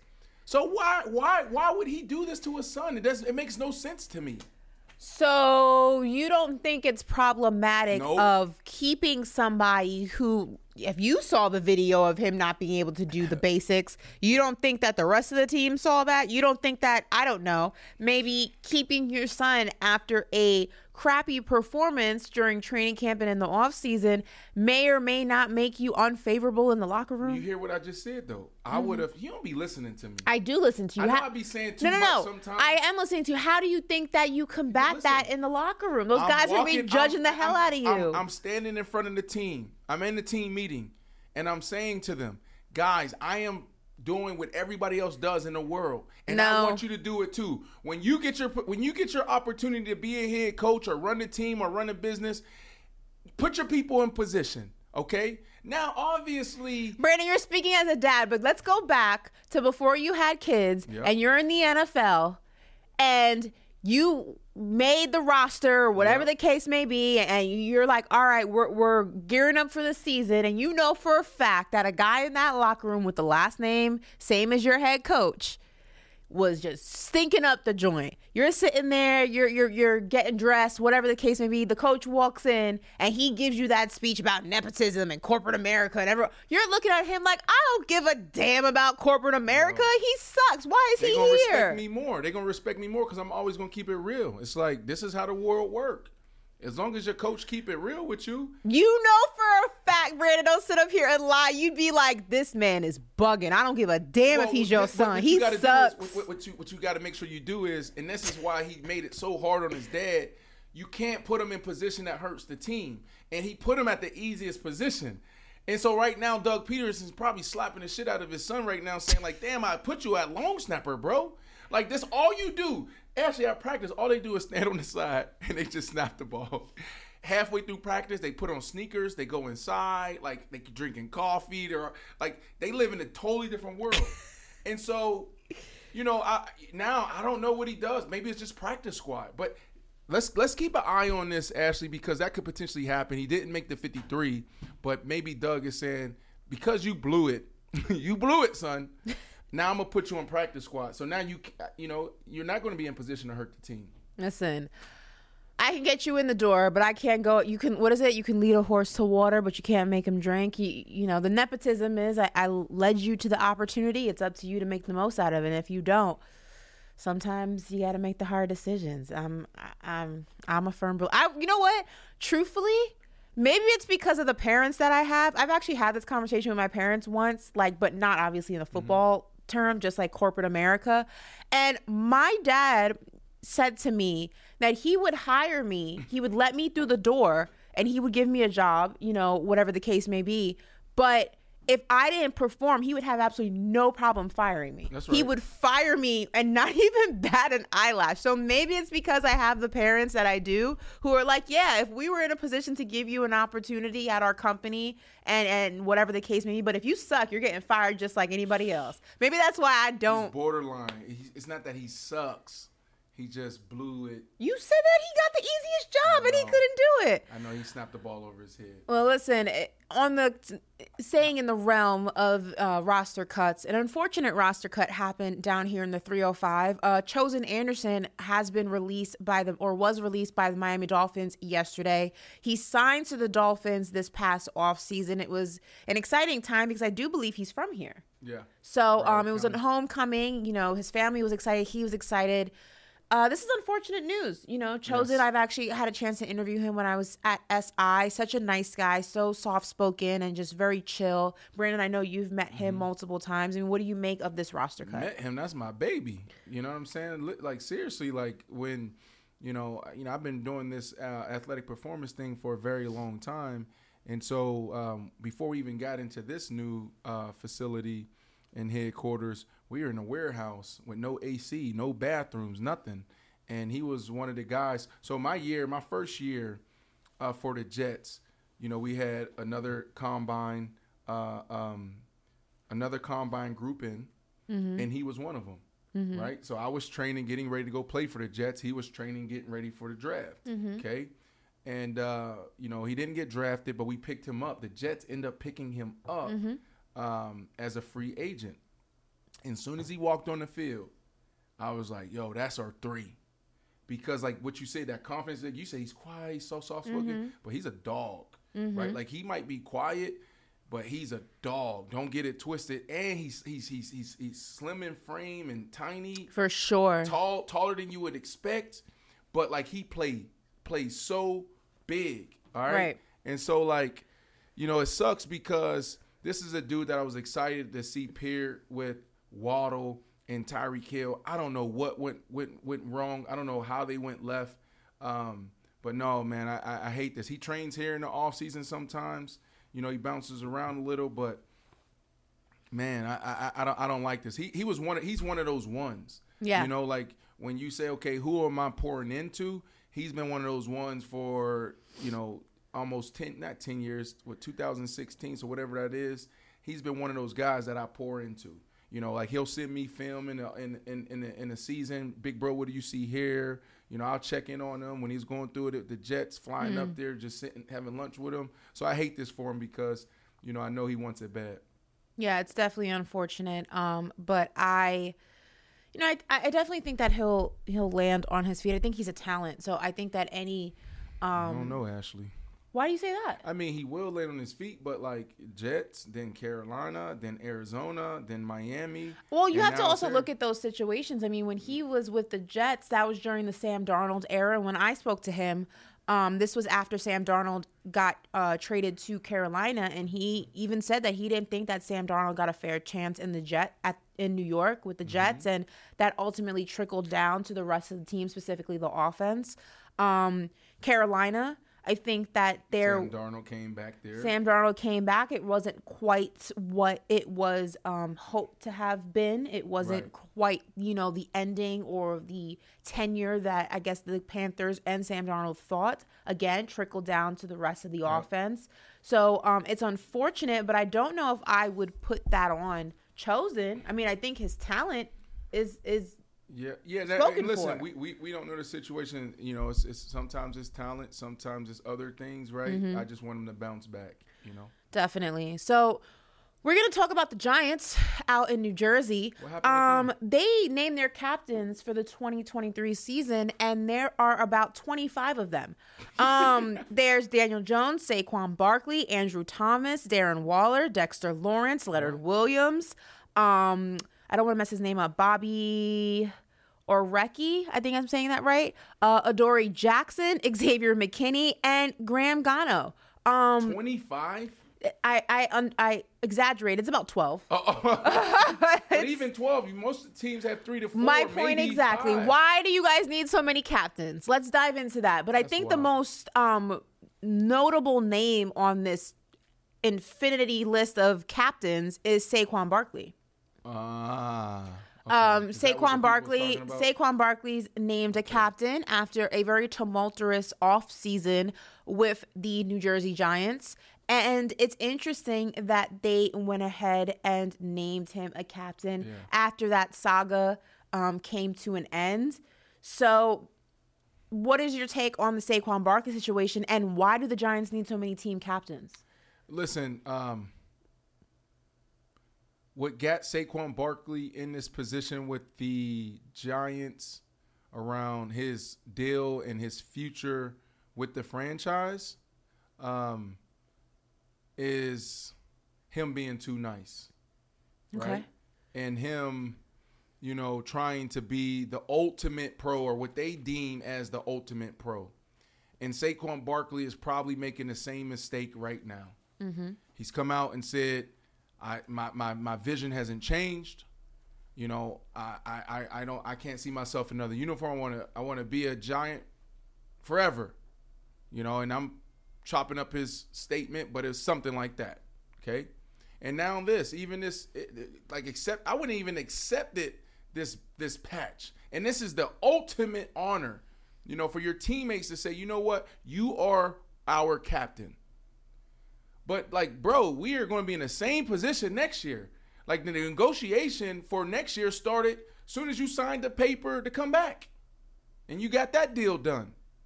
And so, Saquon Barkley, if I'm there, I got a chip on my shoulder. I'm going to go out there and ball, but I'm making it uncomfortable for everybody. So now when it's time for us to talk about 2024 season, it's either y'all going to pay me what I deserve, or y'all, bye. No tag, you're not tagging me, none of that.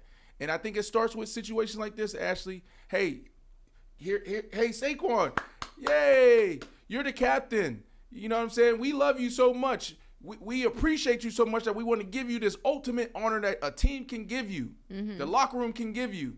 We're not going to pay you, though. We still don't want to pay you, but we're going to give you this. I would have stood up in that room and said, guys, I appreciate that. I love you guys, but I can't accept it.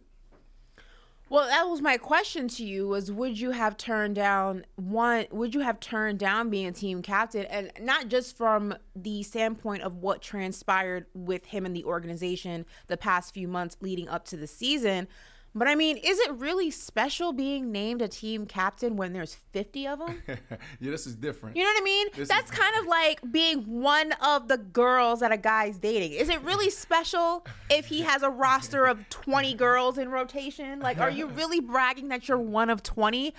I just feel like being a captain, okay, 2 team captains is cool. 3 team captains is cool. They do that in baseball. There's 3.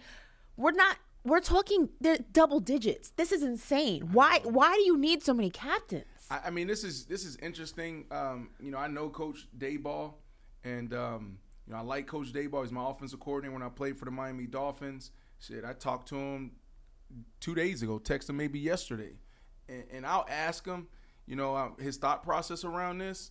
But this is a lot. But I do know, you got the offensive guy, you got the defensive guy, you got the special teams guy. You might have 2 offensive guys, 2 defensive guys, special teams. So, at the most you'll see is 6 to 7. No, I've seen that before. This is a lot. But back to Saquon, it's and your teammates vote for you here. And so, some people might say, well, so why are you giving them back? It's because you got to make a statement. And Ashley, anytime I get an opportunity to talk about the business around an athlete, I'm always going to lean in. Basically what I'm trying to say every time we have the discussion is sometimes being an asshole with the owners that have all the leverage is what's needed when you are a commodity, right? Because when you're not Saquon Barkley anymore, or Josh Jacobs, or King Henry, guess what they're going to do? They're going to ask you to take a pay cut, or they're probably going to cut you, right? So you got to get your money now. We just seen it with Jonathan Taylor. Hey, we're not going to pay you. This is what the market is. Take this tag. You now have all the risks, which in any business, in sport, this is a bad deal. Should be both sides have risk. Jonathan Taylor doesn't sign his deal. Now Jonathan Taylor stands up, say, I'm not coming. They say, we're not trading you. Then they say, okay, we are going to trade you. And then they put a deadline on it. Where's the deadline? You got till October to trade him. Come on.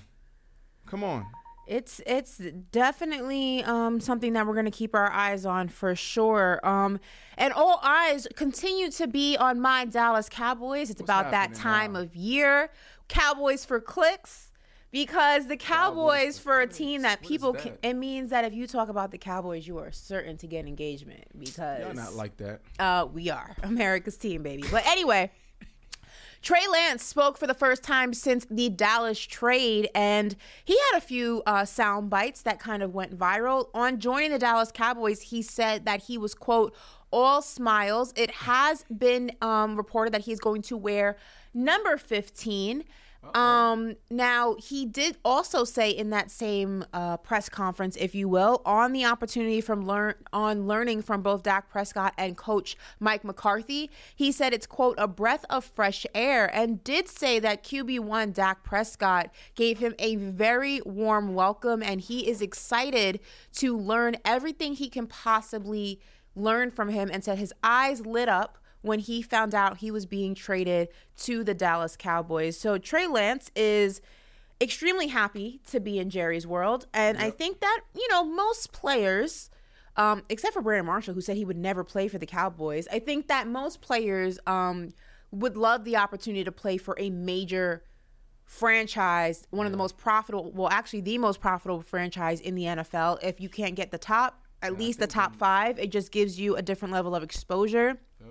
Different resources, the facilities are better, the accommodations are better. Everything is a top tier just organization, top of the line.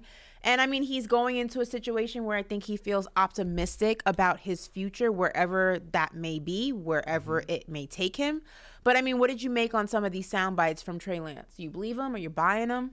Yeah, I do. I think Trey's probably looked himself in the mirror and probably agreed with himself that, I'm not there yet. I need to continue to develop, and this has been reported and talked about, I should say, for the last few years. His experience at the college level and at the level that he was when he was in college, it wasn't the best. And then the same in the NFL. They move up in the draft. They give the Miami Dolphins 3 1s and maybe a bag full of some players. And they go up there to the 3 spot and they take him. A lot of pressure on the organization, a lot of pressure on Trey, and they weren't able to get it done for so many reasons. Jimmy G continued to win when he was in there. When he was given the ball, Trey Lance, he played okay. I think they played in Chicago in the tsunami, it felt like, so he really couldn't see much. And then the second game, he snapped his ankle, and that was it. And Brock Purdy came in, and Brock Purdy did what Brock Purdy did. And so now he's in a situation where it's almost like, but a different tone, different feeling, almost like Zach Wilson, right? Like Zach Wilson goes to the Big Apple. Yes, Ashley, I'm saying it's Big Apple. Stop. Okay, we can agree to disagree with that. That's fine. He goes to the Big Apple, and it just doesn't happen. A lot of pressure, and now they got Aaron Rodgers. And look at how he's developed and grown since Aaron Rodgers been in town. And so Dak, I know Dak has his own situation with the Cowboys and negotiations and feeling some type of way, probably because they didn't consult with him. They didn't tell him they were doing this. So there's probably a lot on his mind. But Dak is a stand-up guy. Dak Prescott is a guy that you can you can just sit back and just take notes on. How does he do what he do? Like, why does he answer questions the way he answers questions? Do I think Dak can open up more? Absolutely. Should he open up more? Yes. But when you talk about ultimate pro, Dak is definitely that. And so this would be a great example for Trey Lance. But, I don't know how long it's going to last, Ashley, because next year, I believe it's next year. They have to figure out if they're going to pick up his 5th-year option. Maybe they have 2 years with him. But that's $5-6 million they have to pay him. Yeah. So – and then, we'll see. We'll see what happens here. Well, listen, before we get into our final topic of the day, we have to circle back because I guess head coach Doug Peterson heard your advice, because the breaking news is the Jaguars are re-signing tight end Josh Peterson, the head coach of Doug Peterson, to what? The practice squad, everybody. So Doug, nepotism. Yes. So Thanksgiving, the holidays, the new year is saved. There won't be any awkwardness transpiring at the Peterson family dinner table. Doug Peterson came and saved the day for his son Josh, who is officially a practice squad member. So Brandon, I mean, yes, do you want to do the right thing? Come on, Ashley did the right thing. Now, what position is he going to play? Don't put his ass back out there at long snapper, because that's when there's going to be problems. And here's the other thing, Ashley, because we got into this conversations back and forth, and you're like, how could you do this? Would you lose the locker room? Well, if the team is winning, everything's good. What happens when you start getting the bickering and you start getting the toxicity is when you're losing. And I said this yesterday on the show. It's one of the most toxic environments you can be in. Is being a pro athlete in that locker room, because it's every single day is pressure. Everybody's trying to there's people trying to take your spot. There's coaches putting themselves in positions to become coordinators or head coaches. So who's really there to really win, right? It's a tough environment. So when you look at the Jacksonville Jaguars, I think the Jacksonville Jaguars are built to win. I like what they have. If they're winning, nobody's going to care about Josh Peterson being on the roster. Nobody. I love this move.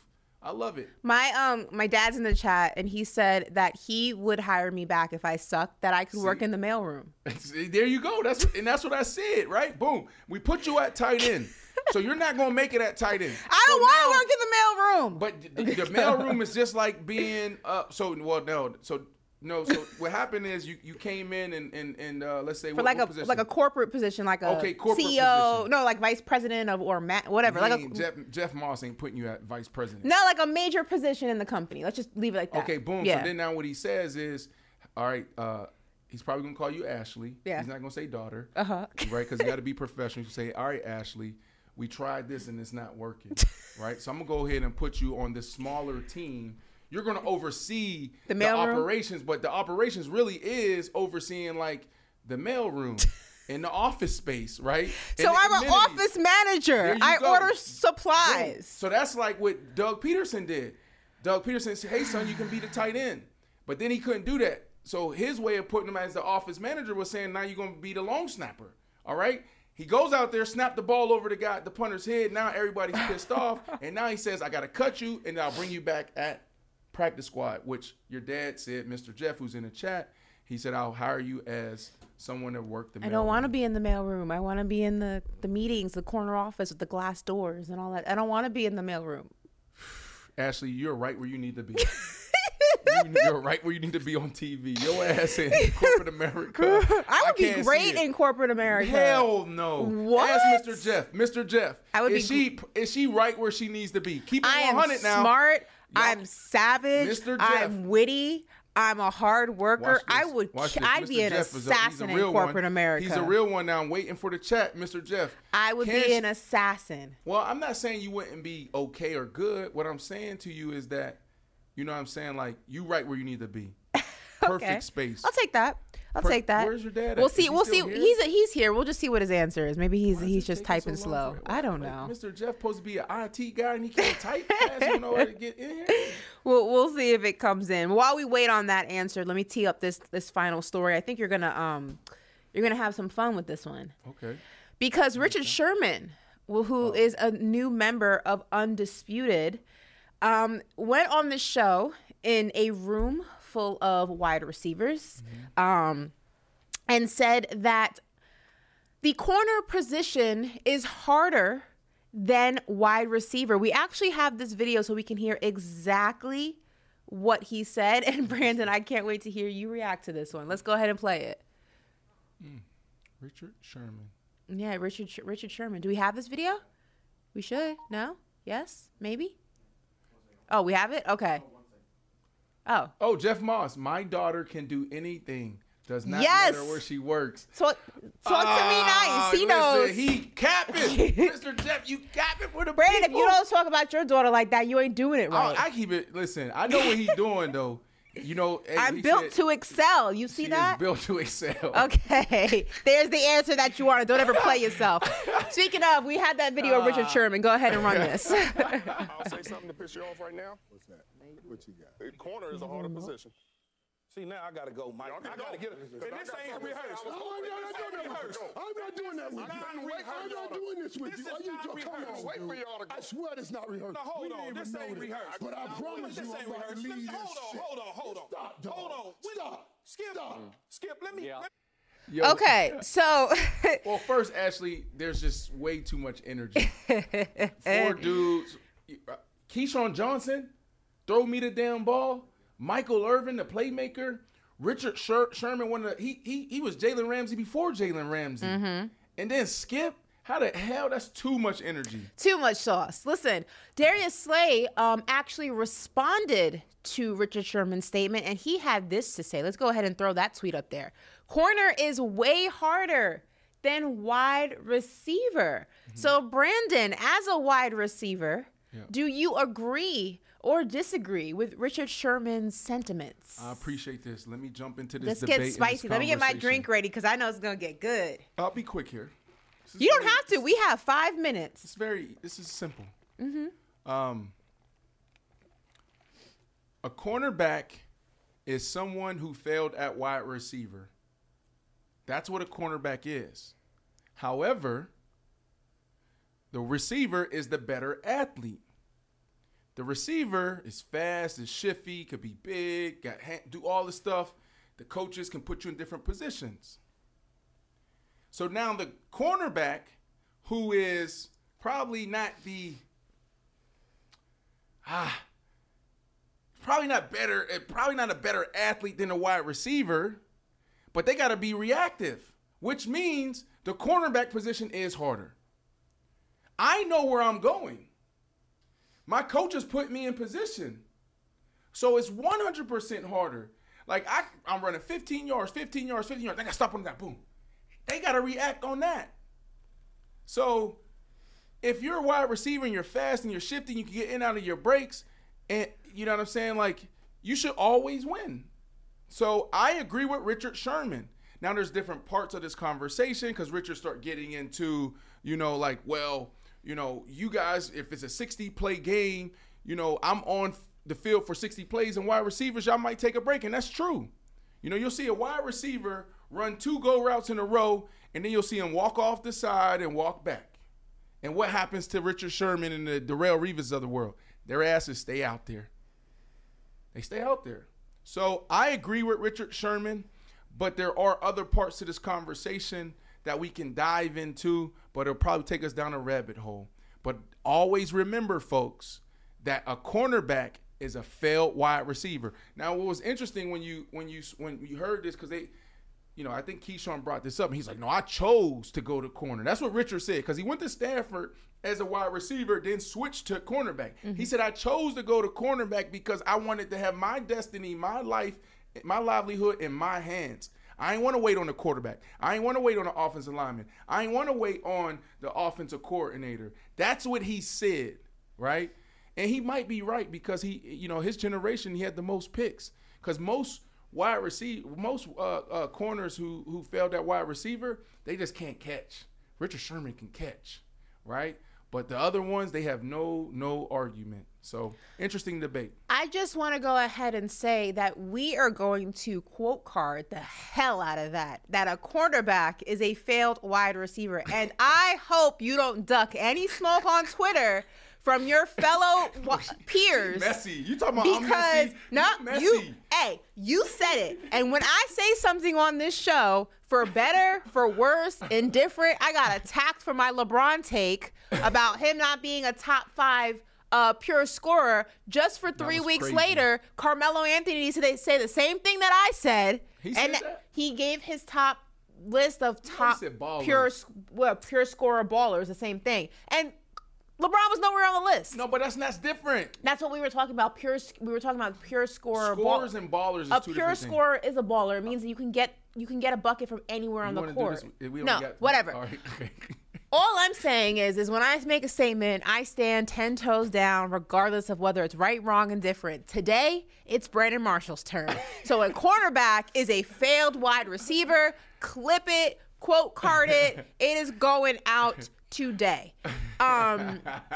Just listen. For real, it is. It's going out today. You know what? I will say this, and I'm not trying to retract. I don't do that. I hate when people be tweeting, and then people start responding and jumping down there, jumping on them, and then they say, "Oh, they take the tweet down." You already said it.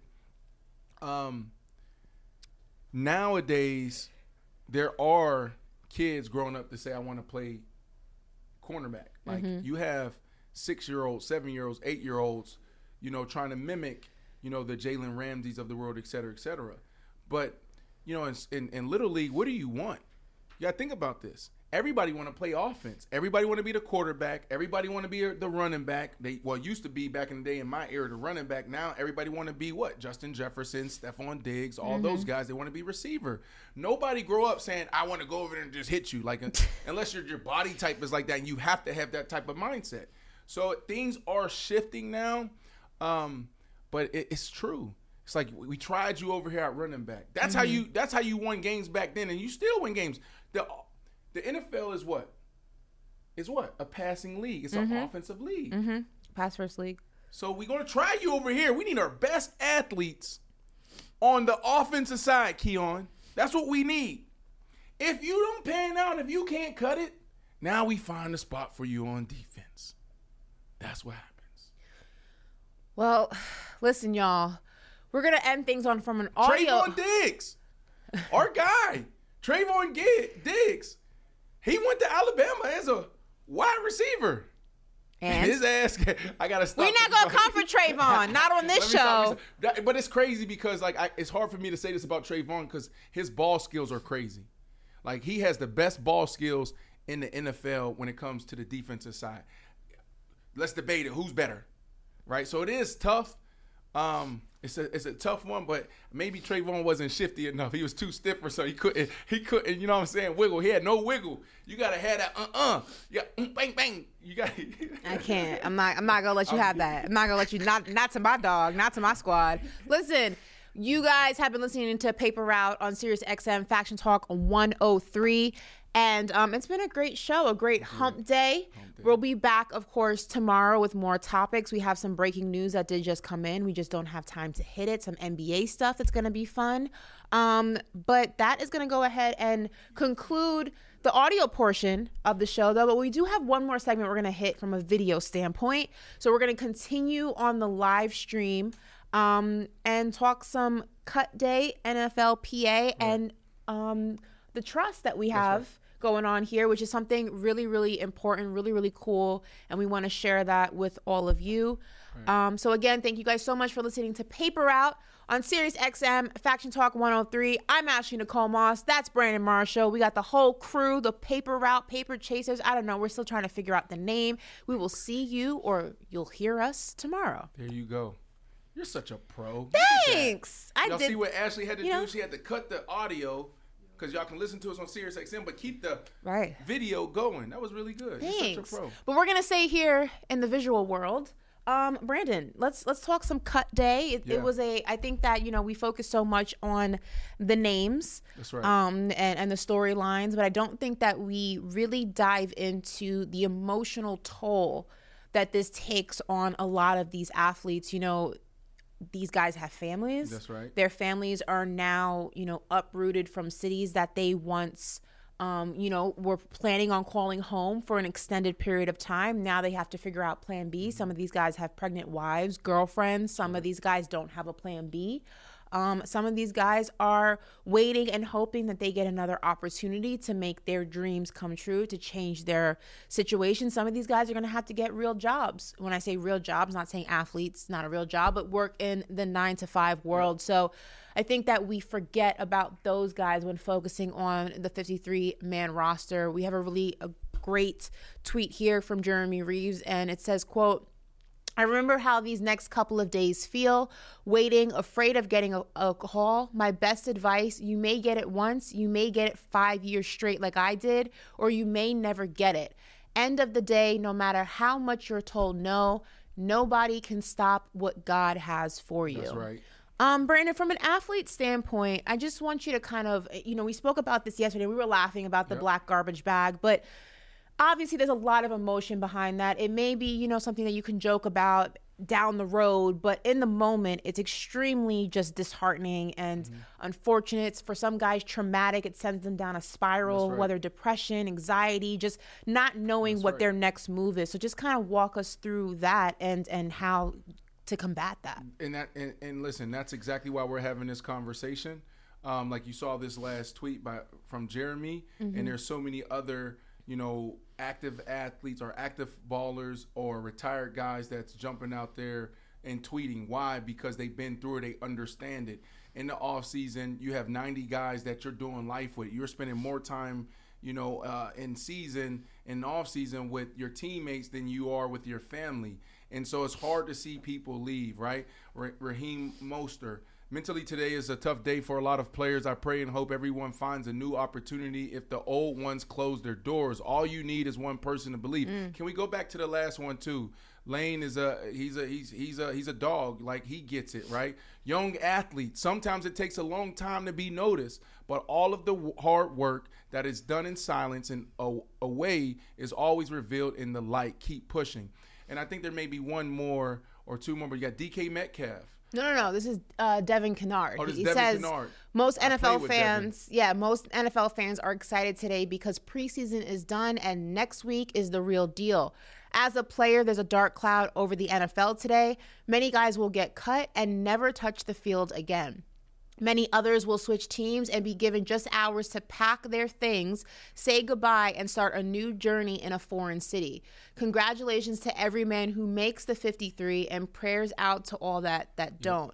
I think before you dive into it, I think something that sticks out to me in this is, if we can go back to DK's tweet for a second, I think that we always try to focus on the positive, right? The hard work will reward itself. That's something that Deion Sanders notoriously preaches to his guys and in his speakings when he does, public speaking events, is that, keep working, keep going, keep chipping away. Eventually it will reward itself. That's right. But the reality of the situation is that that's not always the case. That's right. Some guys at this past training camp, this past experience was the only time they'll ever be in an NFL facility. And it will just become eventually a story that they tell their kids one day that, I was, at training camp with the New Orleans Saints. And that we try to speak in terms of optimism, which is great.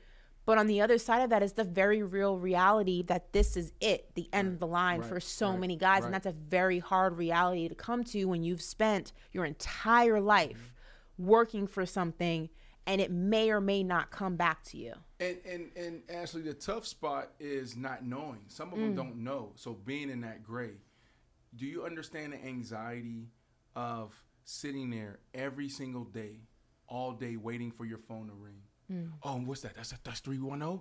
That's the LA? Is that the Rams? Could that be the Chargers? Right?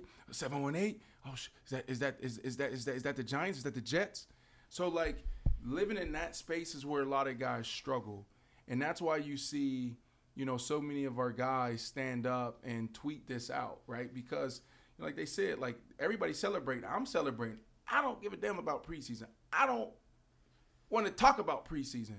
We're here now. But like Pugh said, another one of my ex-teammates, 1,500 men, cut, right? And now what do they do? What do you do? And so, it's interesting because, I think about my experience. Played 13 years. For 11 and a half years, never thought about this. I came in a facility every single day, head up high, knowing that I'm paid. Hell, we might be talking about getting more money. The Grim Reaper is the person who comes from the second level and may come down and say, hey, you need to bring your playbook, meet coach because you're about to be cut. And then now you come back downstairs, you got the black trash bag waiting for you to clean out your locker. And once you do that, 20 minutes later, there's going to be more stuff in there with a new name on that nameplate. Literally that fast. Like literally that fast. They cut me today. They cut me right now. All right? I walk out the door with my black garbage bag. In 30 minutes, someone else is sitting there with my name, with their name on that locker. It might have the same jersey. So if it's a receiver to get cut and they bring another receiver, they might take 15. And now you see how fast this work? It's traumatizing. But think about this. What about the guys that made it? Okay? And they're witnessing this. Now what are they thinking about? They're living, I don't want that experience. I don't want that experience. And so for 11 and a half years, never experienced that. And then my last cup of teas with the Giants, with the Seattle Seahawks, with the Saints. Cut. Like, damn, this is how it feels. So I was on both ends of the spectrum. One of the top dogs in the league and on my team, and at the bottom of the barrel. And so one of the things that stood out to me and one of the things I realized was in that moment is when you really needed to be strong and you got to figure out, you know, how to pick yourself up and keep going, whether it's going to the next thing or you got to keep training, right? But you can't sit there and just not work out, not train, not eat the right things. And so that's why this is important. This is a tough time for everyone that was cut, but you got to keep working. We brought up the NFL trust. Well, before you dive into that, Brandon, I want to read something that JP Justin Pugh put out on his tweet because this aligns directly with the message of the trust, HOA, and what's going on here. So can you put that tweet back up? He basically said that of the men who did not make a roster, you have two options. You can have a pity party and tell everybody how you got screwed by the NFL and the NFL sucks. But it's the second part of this tweet that I think speaks directly to what HOA is doing to combat that. And it says the second option is this: pick yourself up and get to work. You can still train in case you get a call, but odds are it isn't coming. This is your wake-up call. You have, quote, NFL player appeal for the next few months. Leverage it. Start cold emailing friends, family, teammates, CEOs, alumni, and ask to come in and shadow them. Start learning what career could be next. This will be your purpose on top of training. Let's work physically and mentally. Reach out if you're stuck and don't know where to start. And I think that's a great segue into what the trust, NFLPA, what HOA is doing and helping with that. Yep, 100%. And I appreciate that. The first thing that I would say is sign up and make sure you're registered as a member of the NFL Trust. There's so many benefits there. You know, one of the things that they do that's really cool is those 1,500 men, they can now go to, you know, there's only a few partners there, but you have like Exos in LA, and then you have us in Tampa, you have us here in South Florida, where they can come and train for free. Think about it. Some of these dudes that they were just in college, and let's not say like they got all this nil money, right? Like most of these dudes are broke. They don't have no money. So how do you then go out there and pay $1,500 a week for training or a place to stay and eat? They have nothing. They just left a 4-year program in college. Now they got cut, and now they got to find a way to continue to train at an elite level. That is expensive. We charge anywhere from $500 to $2,500 a week here when some of these athletes come. That's what it is. And I would say that's probably a discount. It's probably cheap. So the NFLPA, the NFL Trust, you know, that's part of your benefit. So check in with them and come train. I would love to have y'all down here. Come down to Tampa. We got one here in South Florida. Whatever you want, it's going to be on us. Can we throw that graphic up there again without the lower third, because I think it cuts off the number and the information on the bottom. So if we can throw that graphic up there one more time, just without the lower third. There you go. So that's all the information. That is the website to get more information, or the phone number below if you prefer to speak to somebody directly. And I mean, Brandon, before we close it out, what was the importance for you, or why was it so important for you rather to get involved with, a program like this? Yeah.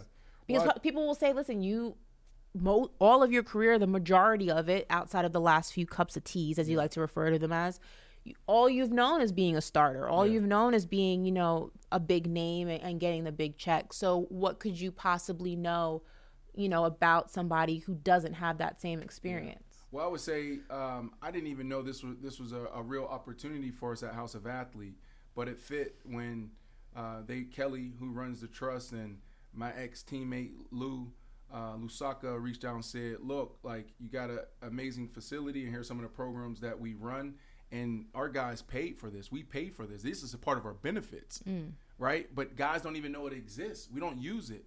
We got retirement programs where guys can come get medical and train and do all those things. So it fits for me because, like, essentially everything I'm doing in the athlete space is trying to create a safe place for athletes, because people take advantage of athletes. That's why I go so hard at the owners, and some people might look at me like, damn, this nigga sound like 50 Cent, he crazy. But it's because, like, man, they don't care.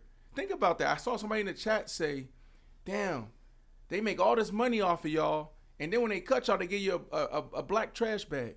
So, like, that's what Saquon and Jonathan Taylor and all those guys and Lamar Jackson need to be thinking about when they sit at the table, not giving them a team-friendly discount, not, saying, I want to be loyal and I don't want to piss off the fans. No, you need to be thinking about your mama. You need to be thinking about your kids or your future kids. Or if you ain't even got a wife, you got to be thinking about your future wife. Because when it's all said and done, they're not going to be there. So, Ashley, hopefully our guys tap into their benefits. We're here. And they won't be here for long, right? So hopefully they come in and they get the call in a week or two and they're back on the field doing what they do. Absolutely, sending positivity and just well wishes to everybody kind of going through the motions from cut day. And, the information will be all over our social media and anywhere we can go ahead and post that. Screenshot this. If you guys are watching on, your mobile device, send this to some athletes you may know. Or if you yourself are just interested, go ahead and keep it for yourself, post it on your social, things like that. Before we close out the show, Brandon, a fan in the chat wants to know if you are going to be in the Mile High City, a place you called home for so many years when the Broncos and the Jets faced off in Week 5. Yep.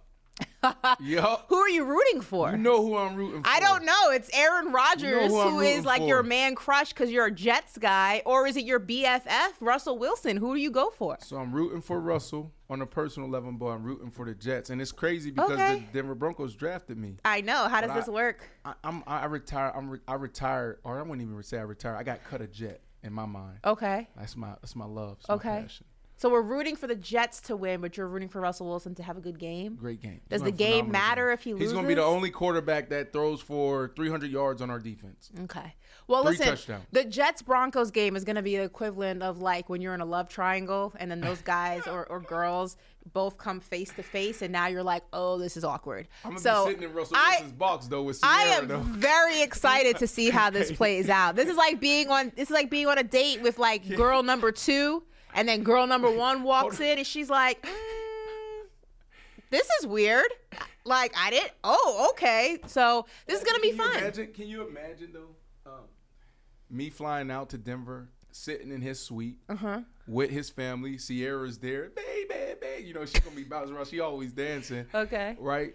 But every time the Jets make a play, I stand up. I'm the only one. Yeah, you can't do that in the box. You think she's going to kick me out? Yeah, I would. You would? I would so kick you out. I'd be like, if you in this box, you were for the orange. Right. So I would keep your excitement internally, Otherwise, you're going to find yourself in the stands with the rest of the fans. But that has done it for this Wednesday edition of Paper Out. We will be back tomorrow, same time. You never know who's cornerbacks going to are failed wide receivers. Oh, clip it. Quote card it. We need it. We will be back tomorrow. You never know who's going to pop up, and you never know what Brandon's going to say, so you don't want to miss the show. And I hope that we have some pushback to Brandon's quarterbacks fail wide receivers comment, because that would be fun to dive into on the show. Until then, guys, we are out. We will see you tomorrow. Bye.